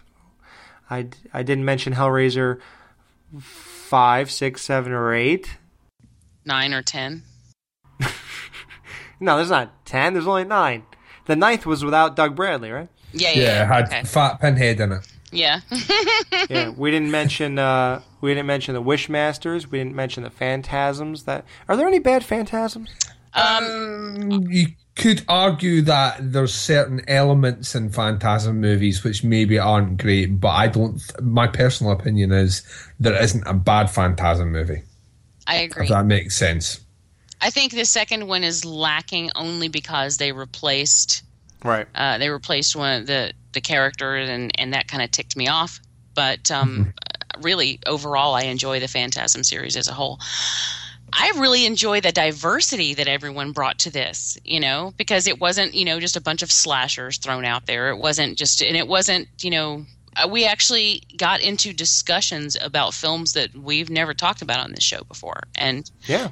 I think that's awesome. I'm glad we did the Nightmare stuff, because we never talked, because that was always your big thing, that you were going to defend Nightmare on Elm Street remakes to the death, and we always touched on it, but never actually really went for it, so. Unless we do a true review, I think we covered enough, right? Yeah. So, yeah, that's it. Duncan, thanks so much, bud, for joining us. We're really, really happy to have you on. Yay. We loved you on the Scream 4 show. Love your show. Thank you very much for having me back on your show. I've said it many, many, many times, and I never get sick of saying it. Skeleton Crew, you are one of the reason that I took up the kind of horror podcast and things. You're an inspiration to everything I do. You're an inspiration to many other people. You get me through my working day whenever you release a show, and I will always be a lifelong fan. Aww. Thanks, bro. It means the world to me that someone like you who, the fact that you even say that we inspired you to do it, and the fact that you're doing so well, and you're having, most important, this is always about fun, guys. If we can inspire that from somebody and then be such a positive impact on their life, that's the world to us, and it's far more payment than any monetary thing we could ever get. So thank you for even saying that and doing what you do. I reiterate all of that. The rambling that went nowhere, you reiterate that. I do. You said a lot. I agree with it. And I love you, Duncan. I love you so much. Thank you for coming on. You're one of my best friends, and yay. Aww. Makes me happy. Yay. Absolutely. And I'm so glad that a guy with a Freddy Krueger tattoo on his arm actually likes part 2. That's awesome. Oh, but telling you, right, I am over the moon that I'm actually on a show with someone that likes that movie. Everyone, there's you know what I think it is? There's an extreme case of homophobia in the podcast community towards that movie. I love Robert Russler. Yeah, I bet. Well, Duncan, what do you think about, you heard the Mark Patton interview that we just released. Yeah. What do you think what Mark said? He says, I'll tell you what I think. I think people like to agree with a lot of people. Mm-hmm. Like, if you see that everyone, horror movies, man, they are what they are in the 80s and the 90s, early 90s, they are what they were, and it was kind of your own opinion, and you really didn't share it very much, unless you really had friends that are horror fans. And that's the amazing thing about podcasts and the internet, that you finally get to express these things and bounce off of other people and get ideas and have discussion. Now, what do you think about his idea that, once everybody got online and they all saw, I don't know who got the ball rolling, but this is gay and nobody likes part 2. It broke too many rules. It's not good. I never even thought of that would be the case until I got online. And what do you think of his idea that people are pretty much, once they see that kind of ball rolling and has so much momentum, they tend to just jump on the ball because it's easier than getting run over by it? In a lot of respects, yeah. I think there's a lot of people that have conviction in their opinions, and those that have conviction will not waver. Like Jamie has conviction in her opinion of the remake of Nightmare on Elm Street, and she's been given pretty much every scenario put at her doorstep to waver, and she will not waver on that one because she has conviction of what she believes. I mean, she's not just saying these things to be different or, be an elitist or anything like that. She's saying them because that's the experience she gets away from it, and that's what she takes forward with it.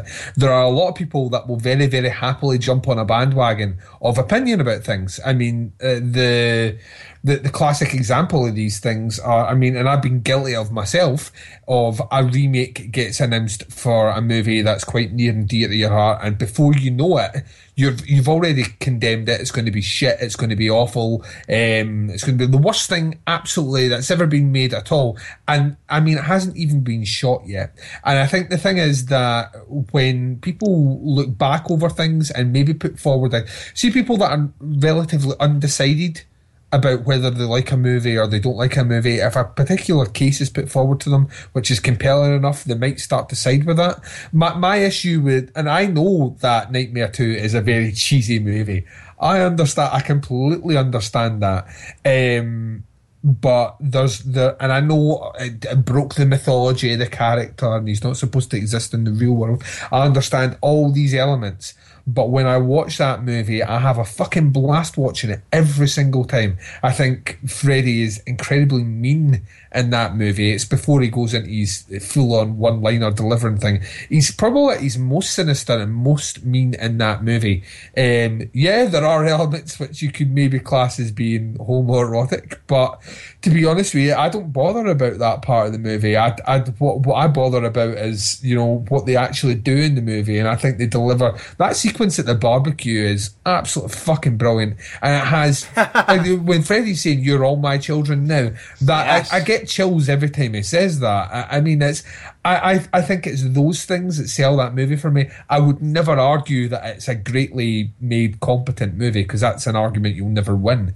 It's about what it makes you feel, and I really enjoy that movie. Bells and whistles and all, I really enjoy it. And I'm just glad that you do as well, because everyone I speak to, it's like, really? The second one? No, the second one's really bad. And I'm like, well, that's your opinion. It's not mine. Here's what shocks me, and maybe Jamie can answer this. Why do you guys jump to that one and just gloss over 5, 6? I don't gloss over it. Those movies suck.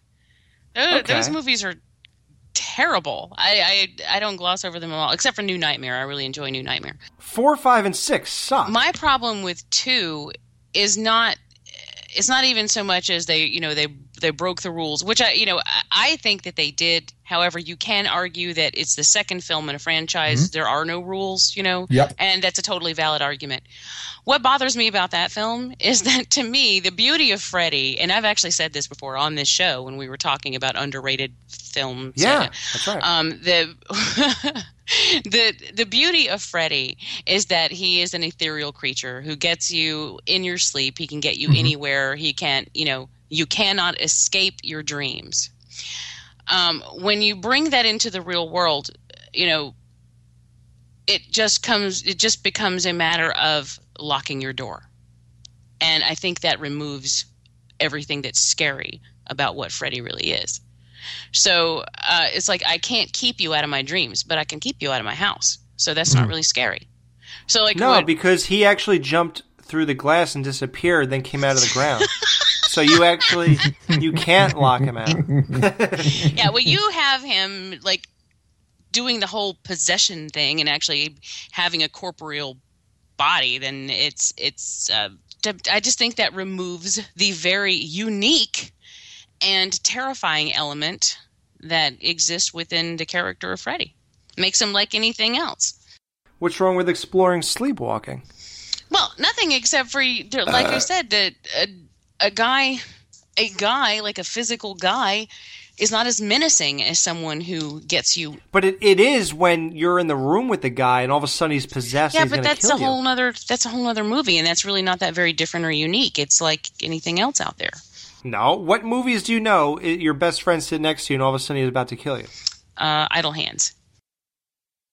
Jamie, that's 20 years later. I'm just saying. To me, it removes what's scary about it. That's all I'm saying. All right. Well, 15 years. Wow. That was quick, though. How about that? Yeah, it was really fast. Duncan, do you have anything else to add to this historic show?